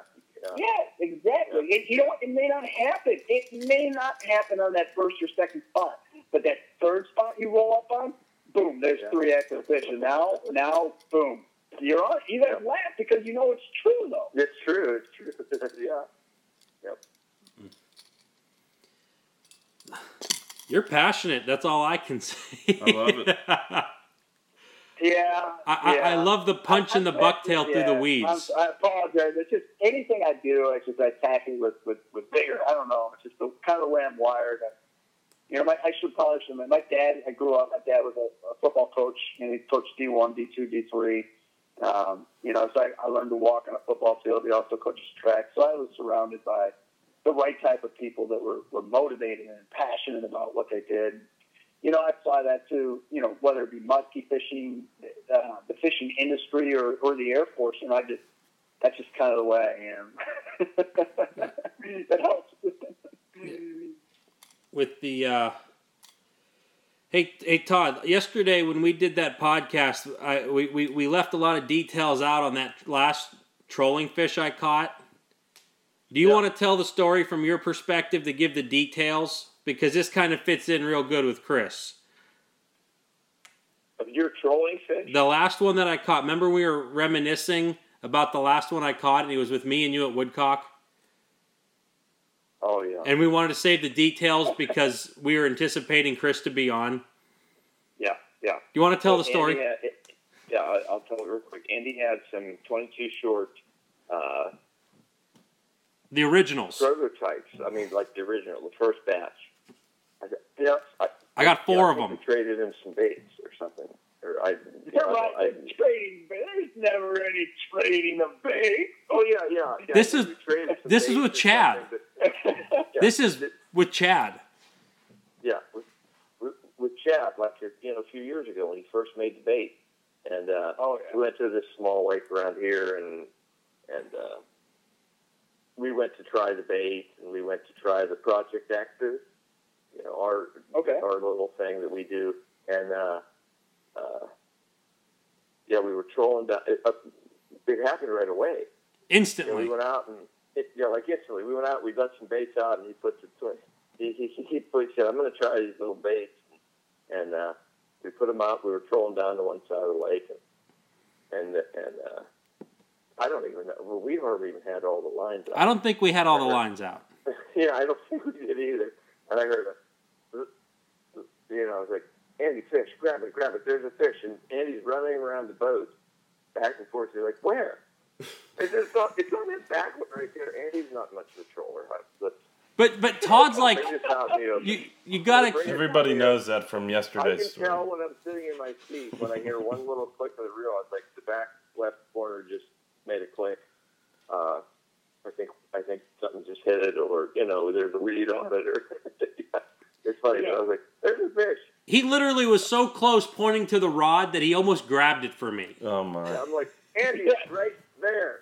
There's a fish." And he's like, "I didn't even hear it." And then he picks the rod and he's reeling in, and we caught a.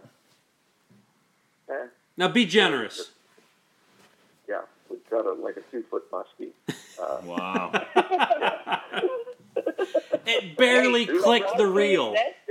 It was probably one of the first ones ever caught on a muskie short, because they were brand new. He made them. He sent them to us. Yeah. A muskie's a muskie, though. Like, I honestly think, yeah. I mean, it's just to contact one and catch one. People, I think we're getting kind of. I feel bad because, there's certain lakes out there that will remain nameless that have big fish, and a lot of people do a very good job of marketing. And it's just there's not a lot. It's a very small percentage of the population of fish that grow to that size, And I think that not to say that the expectation shouldn't be to catch that big a fish, but I'll be honest, I could count on one finger how many fish over 50 I've caught. That's it. Yeah. I mean, Yeah. realistically, Yeah. I'm serious. That's it. I mean, I've gone up to Lake of the Woods since 2008, since Operation Muskie. I've gone back every year. This was the first year I didn't get a chance to go. Actually, 2 years in a row. Last year because Carrie and I moved right in the middle of the summer out here, and then this year Carrie just got back from her deployment, and again, priorities. So spending time with her. But yeah, I mean, there's just a 2-foot muskie. That's a good thing. You call him muskie. You find a muskie. You've achieved something. Seriously, I mean, but yeah, they those 22s they tend to attract just a lot of fish. I mean, a lot of big fish, a lot of small fish. They just, I don't know what it is, man. It's that wander, the rattle. I had there's a guy that guides on Green Bay. His name's Kevin Fischke. He's a good guy. He's a firefighter, and he does a lot of muskie trips. But he also knows Jason down south, who guides on Cave Run, Jason Ritchie. I think they went out one day. They were, so they're fishing. He's a good guy. Yeah. And so they were out there all day. Kevin made a trip down to Cave Run, and they had been casting all day, and I ain't seen crap, And no joke, this you can't make this crap up. So Kevin's like, hey, Chris, it's Air Force guy's good. We gave me some bass around at Green Bay. Did well on this year. I want to try one of these. So he literally grabs a Sunrise, which is like a yellow and orange 22 short. And Jason's like, yeah, I've heard about those. I heard they do it pretty good. He's like, all right, let's give it a try. Literally takes one cast out there, get 2 clanks in, and hung like the thickest, those Cave Run pre-spawn fish. It was like a 46-inch just Slobosaurus on its first cast. I was like, I can't promise that with every lure, but yeah, they do have that. They do that from time to time. So yeah, they've been good. They've been catching a lot of fish. And well, you know what? If they catch a 2-foot muskie or a 4-foot muskie, you still accomplish something for the day. All the baits, all the lakes are different. I have people call about a trip up here to Chautauqua, and they're internet people. They're watching everything. So, okay, so I looked at your site. I did all this. Like, okay, so what's the average size of your fish? Like 50 inches, average. I'm like, yeah. One out of every 250 of them are that big. I mean, these fish aren't. You just don't catch them 50 inches. That's a big number here. Yeah. And he's like, well, how big are those ones on your site? How big are all those pictures? I said, a lot of those are 45s and 46s and 43s and 48s. And he's like, well, maybe I'd be more excited than I think I would if I caught like a 42. And I'm like, you probably would be. Wait till you set the hook. Just set the hook and ask me if it matters anything then. Okay. How big it is, Yeah, exactly. When that 42 grabs the raptor on the paws right there by the boat, about rips the freaking rod out of your hand, and you feel that warm peas going down your leg, and you're not sure what just happened. I think you'll be excited. You'll probably be excited with a 32, but I'm not going to tell you that. But that's the bottom line. It's musky fishing. No, it's good. I mean, it's just, it's hard. Like you mentioned, I mean, social media. I mean, there's a lot of good folks that do a lot of good marketing. And it's not that the bar has been raised, but it's just the extent of information that's disseminated and the amount. I would say that I don't know. What do you think? You think that there's more pressure and more people fishing? That's why more big fish are being caught? Or is it just we're hearing about more big fish? What do you think? Yeah, I think there's just more big fish being caught on certain bodies of water. I know we're talking about the same bodies of water, but nature's going to take care of that. Do you think so? Oh, yeah. I mean, you can only have so many of these giant predators swimming around. It did a few years ago. I used to fish Lake X for a long time, and they had VHS disease, came in there and did all, wiped a ton of fish out. everybody's numbers went to a third for a couple of years. But they came back. You can only have so many of these predator fish in some of these big bodies of water. Something will happen. Cyclical. Something's going to happen. Yeah. But you can't compete. I tell people all the time, you can't compete with what's happening there. But a lot of people are probably going to be disappointed someday. Yeah. Something will happen. It can't stay. Our lakes. Yeah, Chautauqua Lake had a big kill off with red spot in the 80s, and you see it bad. Some years we see it bad, and a lot of those fish die. It happened at Pymatuning Lake. It happens up where we go in Canada. It's at the Kawartha Lake chain. Once the population gets so big, nature takes care of the population. Mm-hmm. And, it's evolution, Yeah. You can't have all these giant muskies or small muskies eating everything. Nature takes care of it. But you got to take advantage of it when you can. Yeah. No, I don't think there's anything wrong with it. I don't knock anybody. Anyone that's passionate about the sport and wants to go out and target those big fish, go for it. I do think, though, it has set a little bit of an unrealistic expectation for a lot of folks in the industry. I think that's one thing. Definitely. And I'm going to cross a bridge here. Maybe I'm going too far, but I think some of it has to do with generational expectations too.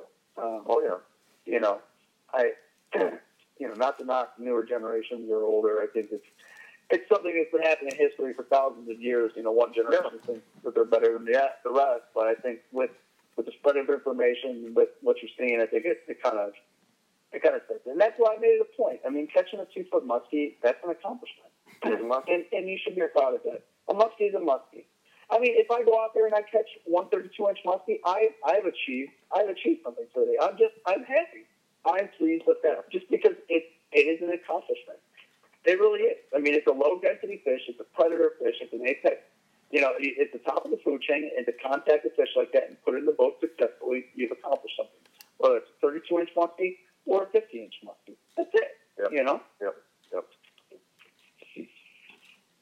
Yeah, now I'm going to switch gears a little bit because I get this question a lot. And Chris, you're kind of a bass guy. Rod and reel combos. How many do you have in your boat that you fish muskies with? I could probably walk downstairs to my garage. For bass or for muskie? For muskie, because I get questions, almost weekly. What combo do you use for this? Or can you describe your setups for certain tactics? Sure. I have, I've got 4 trolling rods that I use. I use 2 heavier and 2 lighter trolling rods, just depending on the size of bait and how much bend I want to put. You don't have to spend a lot of money on trolling rods. My trolling rod, you have to spend over $100 on my trolling rod. Okay. So, I've got 4 trolling setups. And then for casting, I'm kind of a rod snob, but again, go back to my background in logistics management efficiency. I love St. Croix. They're the top of the line. They're absolutely the top of the line rod. And when I'm on the water, I want to be comfortable. And they make me comfortable.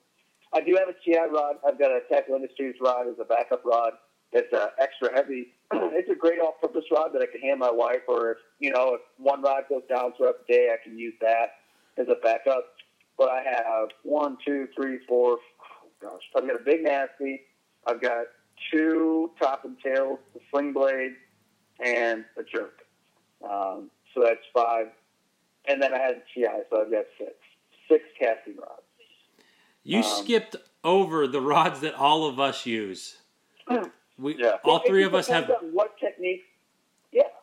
Back to those techniques, tactics, and procedures. What are you trying to do?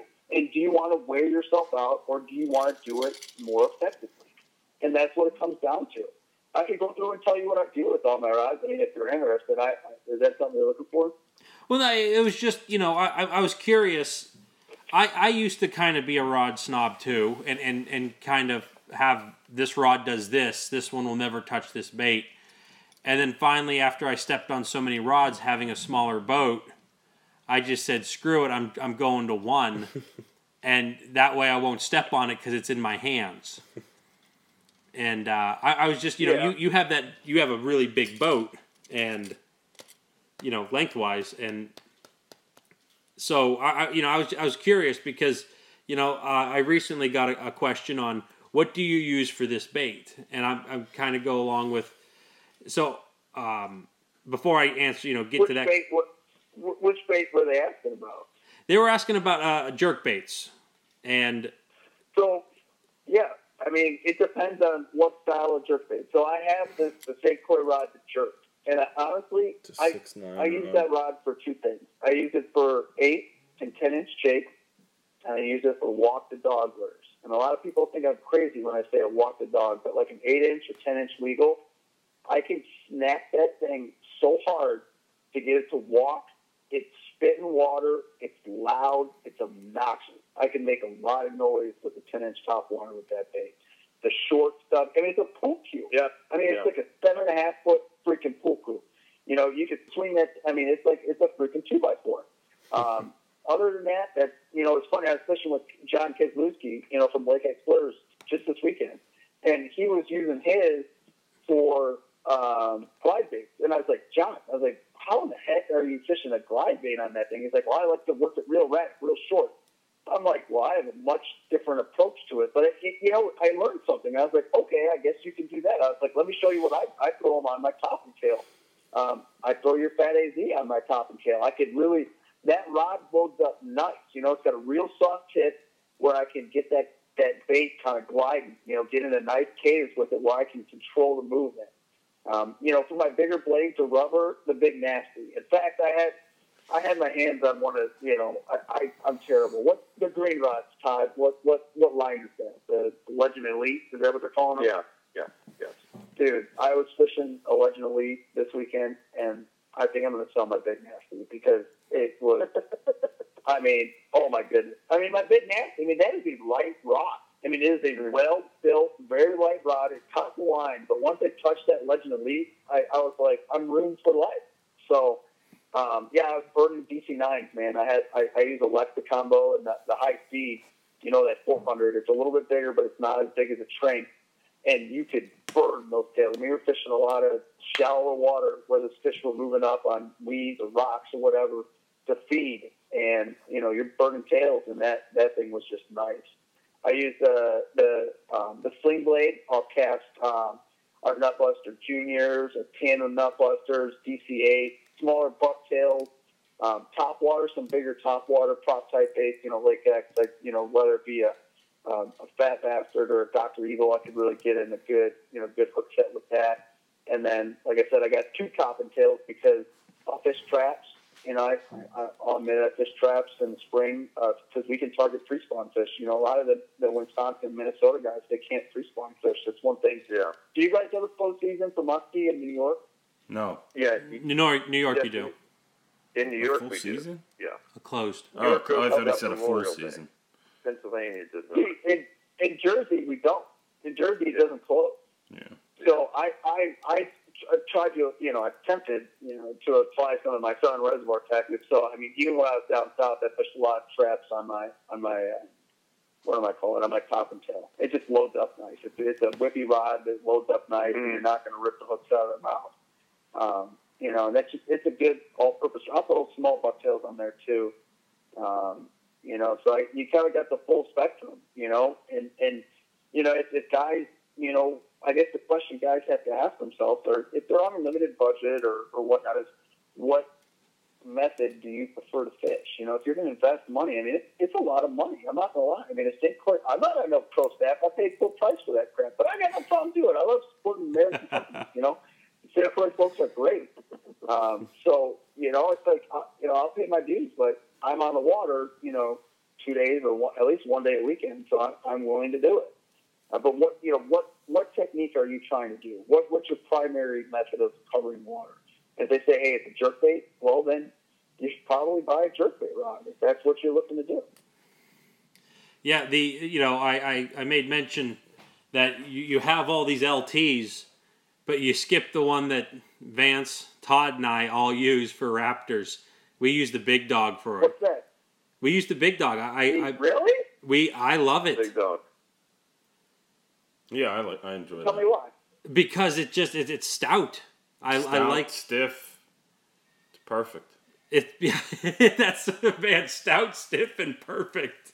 It does. It's gotta be stiff for that initial pull on that jerk.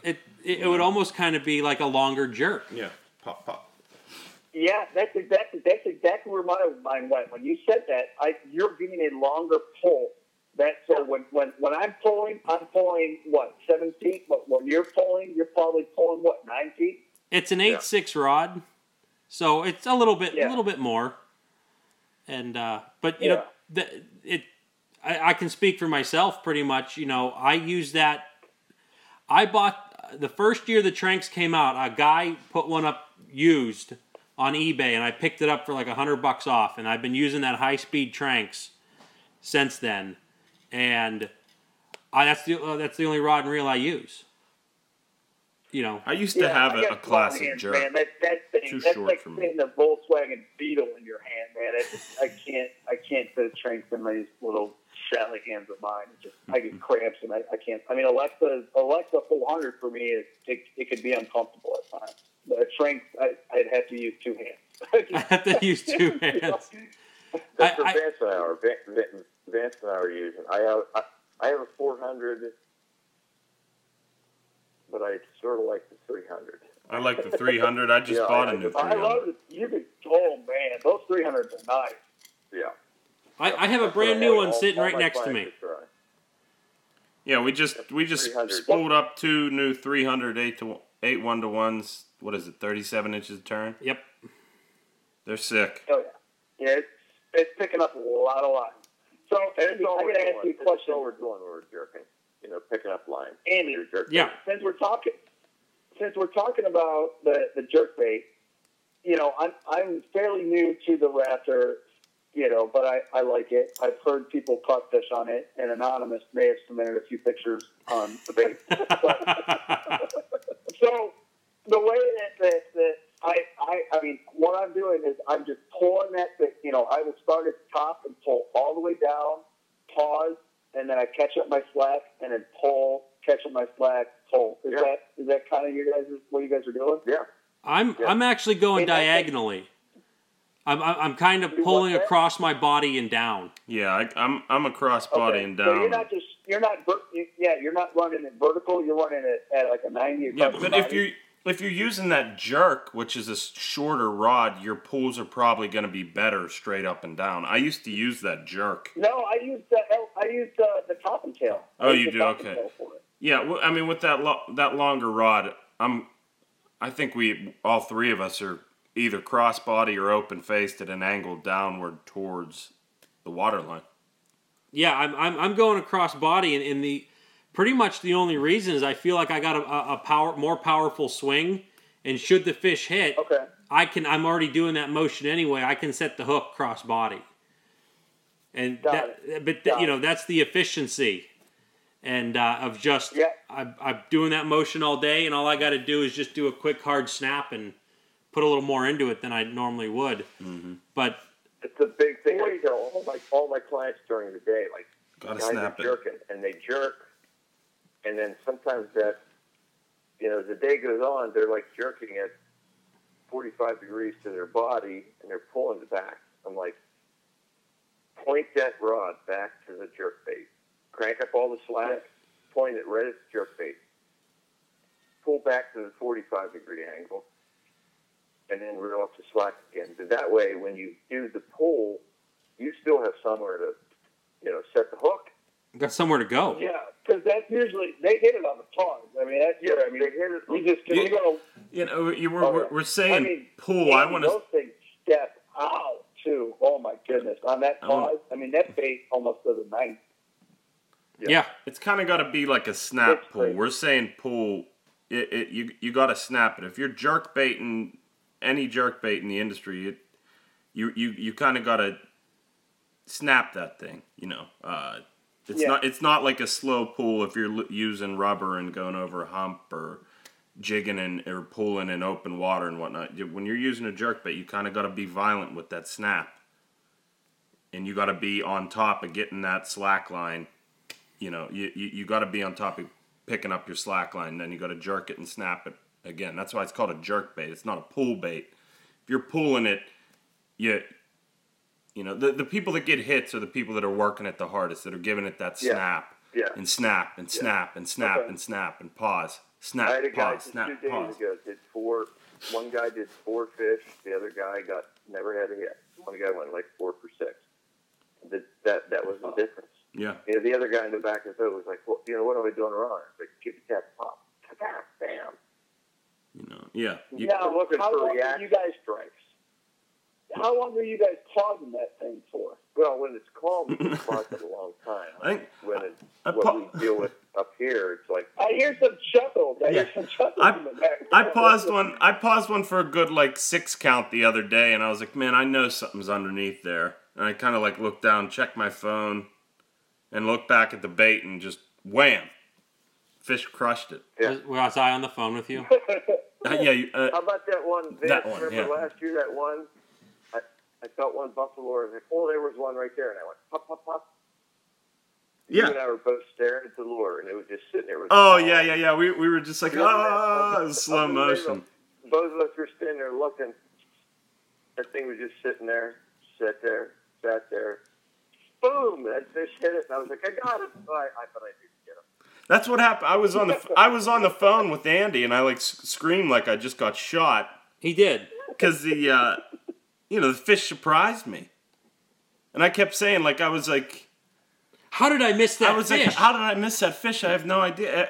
It was like, you know, when you're walking down the steps in the morning and you kind of like you slip up because you think a step's there, but it's really not. It's dark or something like that. I went through the motions and I was just like, I set the hook. The thing. The mouth was open and hit it. What the hell? Where's my muskie? Yeah, it just like vanished. It was magic. I was like, what the? Yeah, I mean, it all depends, you know. What the fish are doing that day. Sometimes I just let it sit there for a little bit, and you know, if they're lethargic, sometimes they just come out of nowhere, and that's the difference with that pause. It's just they're staring at it and they're like, all right. It's chilling. Might move again. I'm gonna hit it right now. It's a long pause. Yeah. That's a nice thing about them. They stayed down. You know, in that strike zone. Oh yeah. Cool. Now, line. Andy got to see that. Remember last year when we were fishing the day you got your? How many did you catch? 5. I got 5 that day with you. Yeah, that one day we got 5. I had about 3 fish hit that day when I was like. I would just jerk halfway in, and I was reaching down, playing with the thing for my trolling motor. Boom! They just nailed it while I was just sitting down there. Yeah. Oh yeah, it makes for great adjustments. Yeah, I missed an end. Yeah. The biggest thing that I see, like when I take some new people out, and I'm talking, you know, with a room here with 2 guides in here. So it's like I take like one person out every 3 years. I try to tell them to reel the slack up and have it pull the tip forward, not to let any slack line. That's a big thing that I see guys do. Mm-hmm. Is don't, you know, I use the reel. You guys are hammering it though. When that rod's going down, you guys are hammering it. Snap. Big snaps. You snap with bad intentions. Oh, snap. You got to snap with bad intentions. Yeah.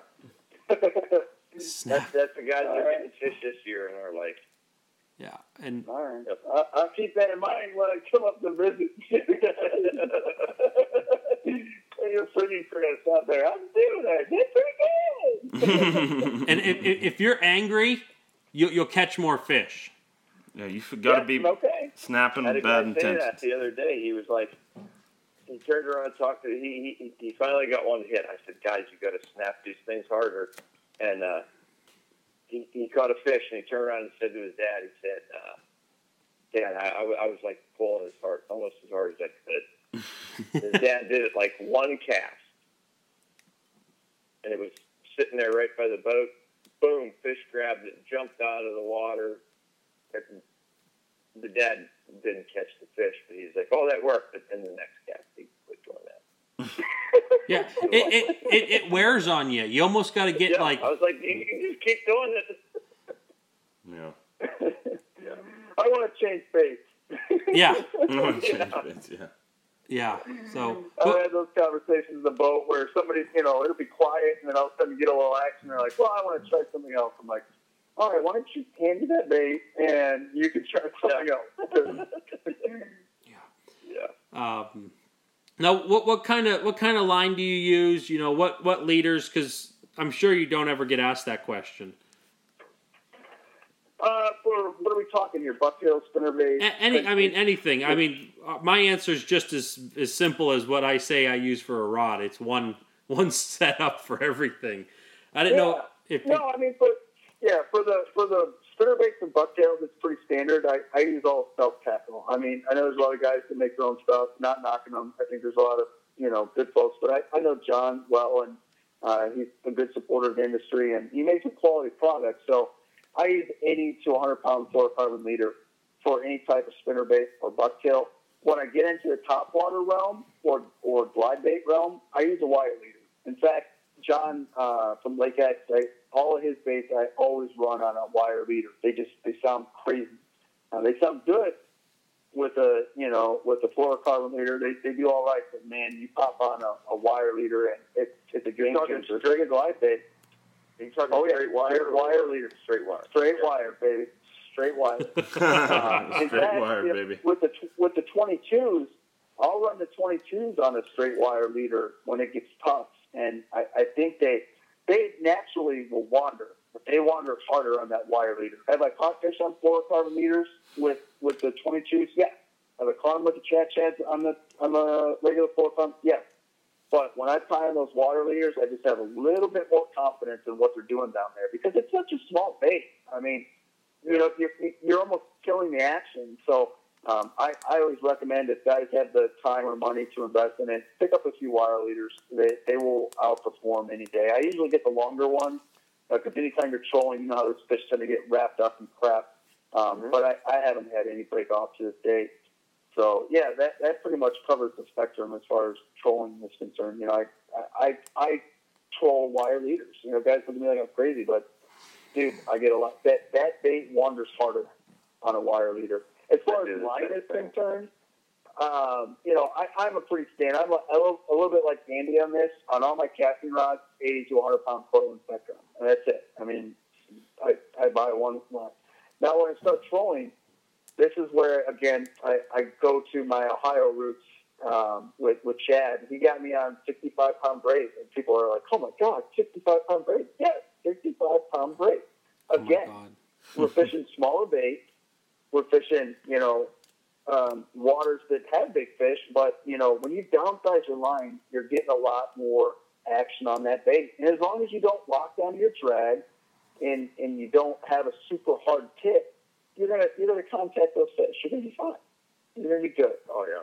So yeah, I run 65 all day when I'm trolling, all day, and I have yet to have one break off. So there you have it. Nice. Love Now, it. Todd, what are you using? You're using something different than what Vance and I run. Yeah. I'm using Tiger braid. 50 and 80 are what they make, and that's what I use. I like it. Easy to pick the backlashes out of everybody's rods.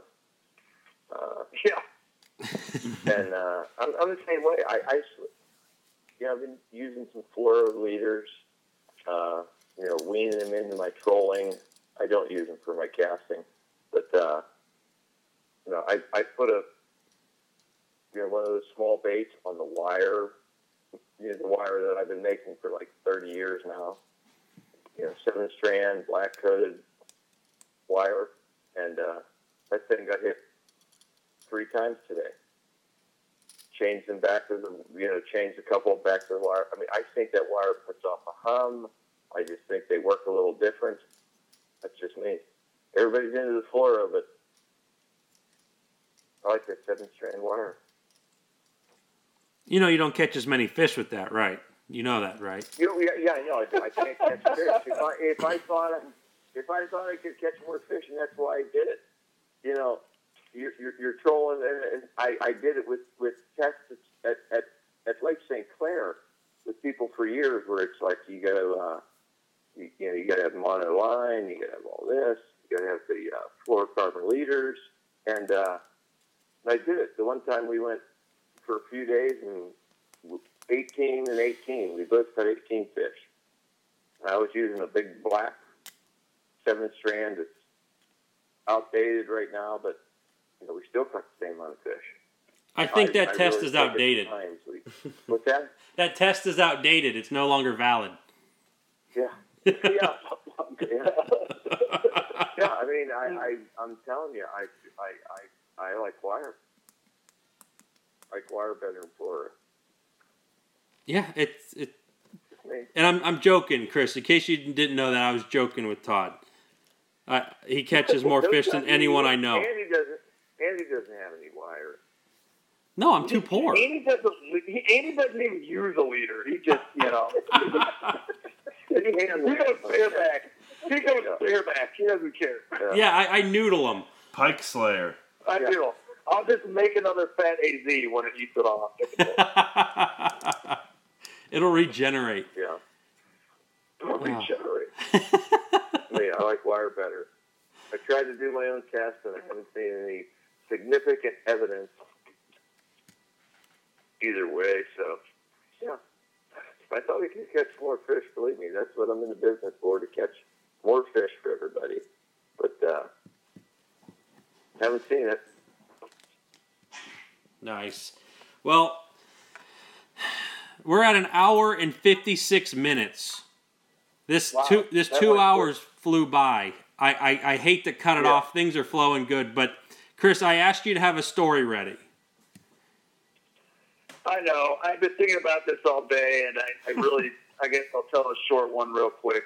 This is it involves me and my business partner Matt. We were fishing our first Illinois Muskie Tournament Trail tournament. We'd never tournament fished together before. We've been pretty good buddies. We had fished together for like 6 months. And we were out at Lake Kincaid, and there's a February tournament out there every year. It's the first IMTT of the year. And we got on a real good bite. I mean, we had them dialed in. We caught 3 fish the first day. I think there was maybe one other team that had they were all singles for everyone else. Well, we went out there on day 2, and we wanted to kind of, put it in the bag. That's what we were doing. So we fished a couple areas. It wasn't happening. We went back to one of our primary spots. And I hooked into this fish. And I know it wasn't a big fish, but I still hooked it. And, you got your adrenaline going. And anyone that's ever, fished in those types of, circumstances knows exactly what I'm talking about. Especially when you're like a novice angler, right? You're a new fisherman. You're fishing a tournament. This is serious, oh, we got to do this, blah, blah, blah. You're all jacked up on Mountain Dew, I took a hook, I net, give me a net. And I kid you not, out of the corner of my eye, I looked back to see where Matt was, hey man, you get the net or what? And I didn't see anything, I didn't see anything, and I didn't think much of it. But I was just I kept fighting this fish, and then all of a sudden a light bulb went up in my head, bro, you just look back to see Matt, and Matt's no longer there. Where did Matt go? He walked the plank. So I'm looking, and now I'm it finally hits me, shit, Matt's gone. So I'm fighting this fish, it's getting closer, and I kid you not, it was just it's something you see in the movies, all I saw was a straight rod tip just emerge out of the water. It was the St. Croix rod, and I saw the blue tip just come out of the water, slowly but surely, straight as an arrow. I mean, just straight, And then I just see Matt, Matt's eyes. I couldn't think anything else, but I'm fighting this fish, and I just see Matt's eyes peering back at me out of the back of the boat, just fully immersed in water. And I'm like, Matt, what are you doing? What are you doing? Quit horsing around. What are you doing? Putting it in the bag, man. What was going on? But I was just it's bag day. I was just stop it. Seriously, why? Why are you doing this right now? Seriously, man. I got this fish on. We're trying to win the tournament. And I know, the water temperature is 47 degrees. And I know the guy's probably, God, 30, but all I could him, and he can barely breathe. And I'm like, what the fuck? Get in the boat. Like, he throws the rod back on. He's like, he tries explaining himself. Like, before, like, saying anything, he's like, I'm like, just get the net, dude. And, like, so he's stumbling. He about drops the rod in the water again. And so I brought the fish up. I mean, it was like a 34, 36. And, but, I mean, in a tournament, I mean, that's the point. So I brought him up. You know, I had him going in a circle. And I knew, like, the hooks were getting, like, I was like, okay, she's shaking loose. Like, this is not going to last long. So, Matt, I look back, and he's just staring at me again. Like, I'm like, dude, I think he's in shock. You know, like, the dude just jumped into 47-degree water. And I'm like, fix the net. And he's like, oh. Okay, you know, so, like, he's back there. Now he grabs the net, and he hooks. You know, I call it the Gunkel God. His last name's Gunkel. And he when he fishes, he's got, like, 80 baits on his deck. So he grabs the net and manages to swipe every single bait I think the kid owned all onto the net. I mean, he lifted this thing in the air, and it had his entire tackle box in there. And I'm like, so I made a decision. I made a game-time decision. I've bass fished before, and I decided that I was going to boat flip this muskie. Yep, I said, the hell with it. So then I make one big circle, and I kid you not, I flipped this muskie into the boat, and what do you know, like, it literally slipped up.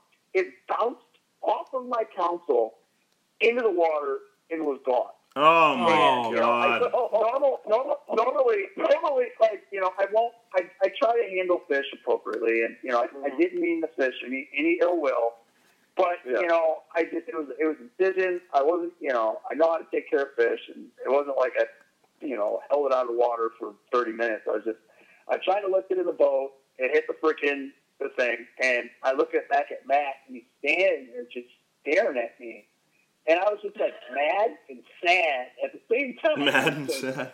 What are you doing, dude? Like, seriously. And he's just like staring at me. And by now his like lips are blue. He can't even talk, and he's just staring at me. And I'm like, how much longer was the tournament? Oh, I ended up, I gave him my bibs. He fished butt-ass naked in my bibs. I mean, he stripped down, he put all, you know, stripped down, I gave him my bibs. You know, I'm fishing in now, like, jeans. I mean, it was cold and nasty out. And Matt's fishing in, like, a T-shirt and, like, bibs with no undies on. Oh, my God. God. Yeah, we didn't get any other fish. Luckily, nobody caught any fish that day. It was, like, a brutal cold front. We ended up winning the tournament. But, yeah, I remember just looking at him and just thinking, like, what are you doing? Yelling at your friend who's drowning. And how did he fall in?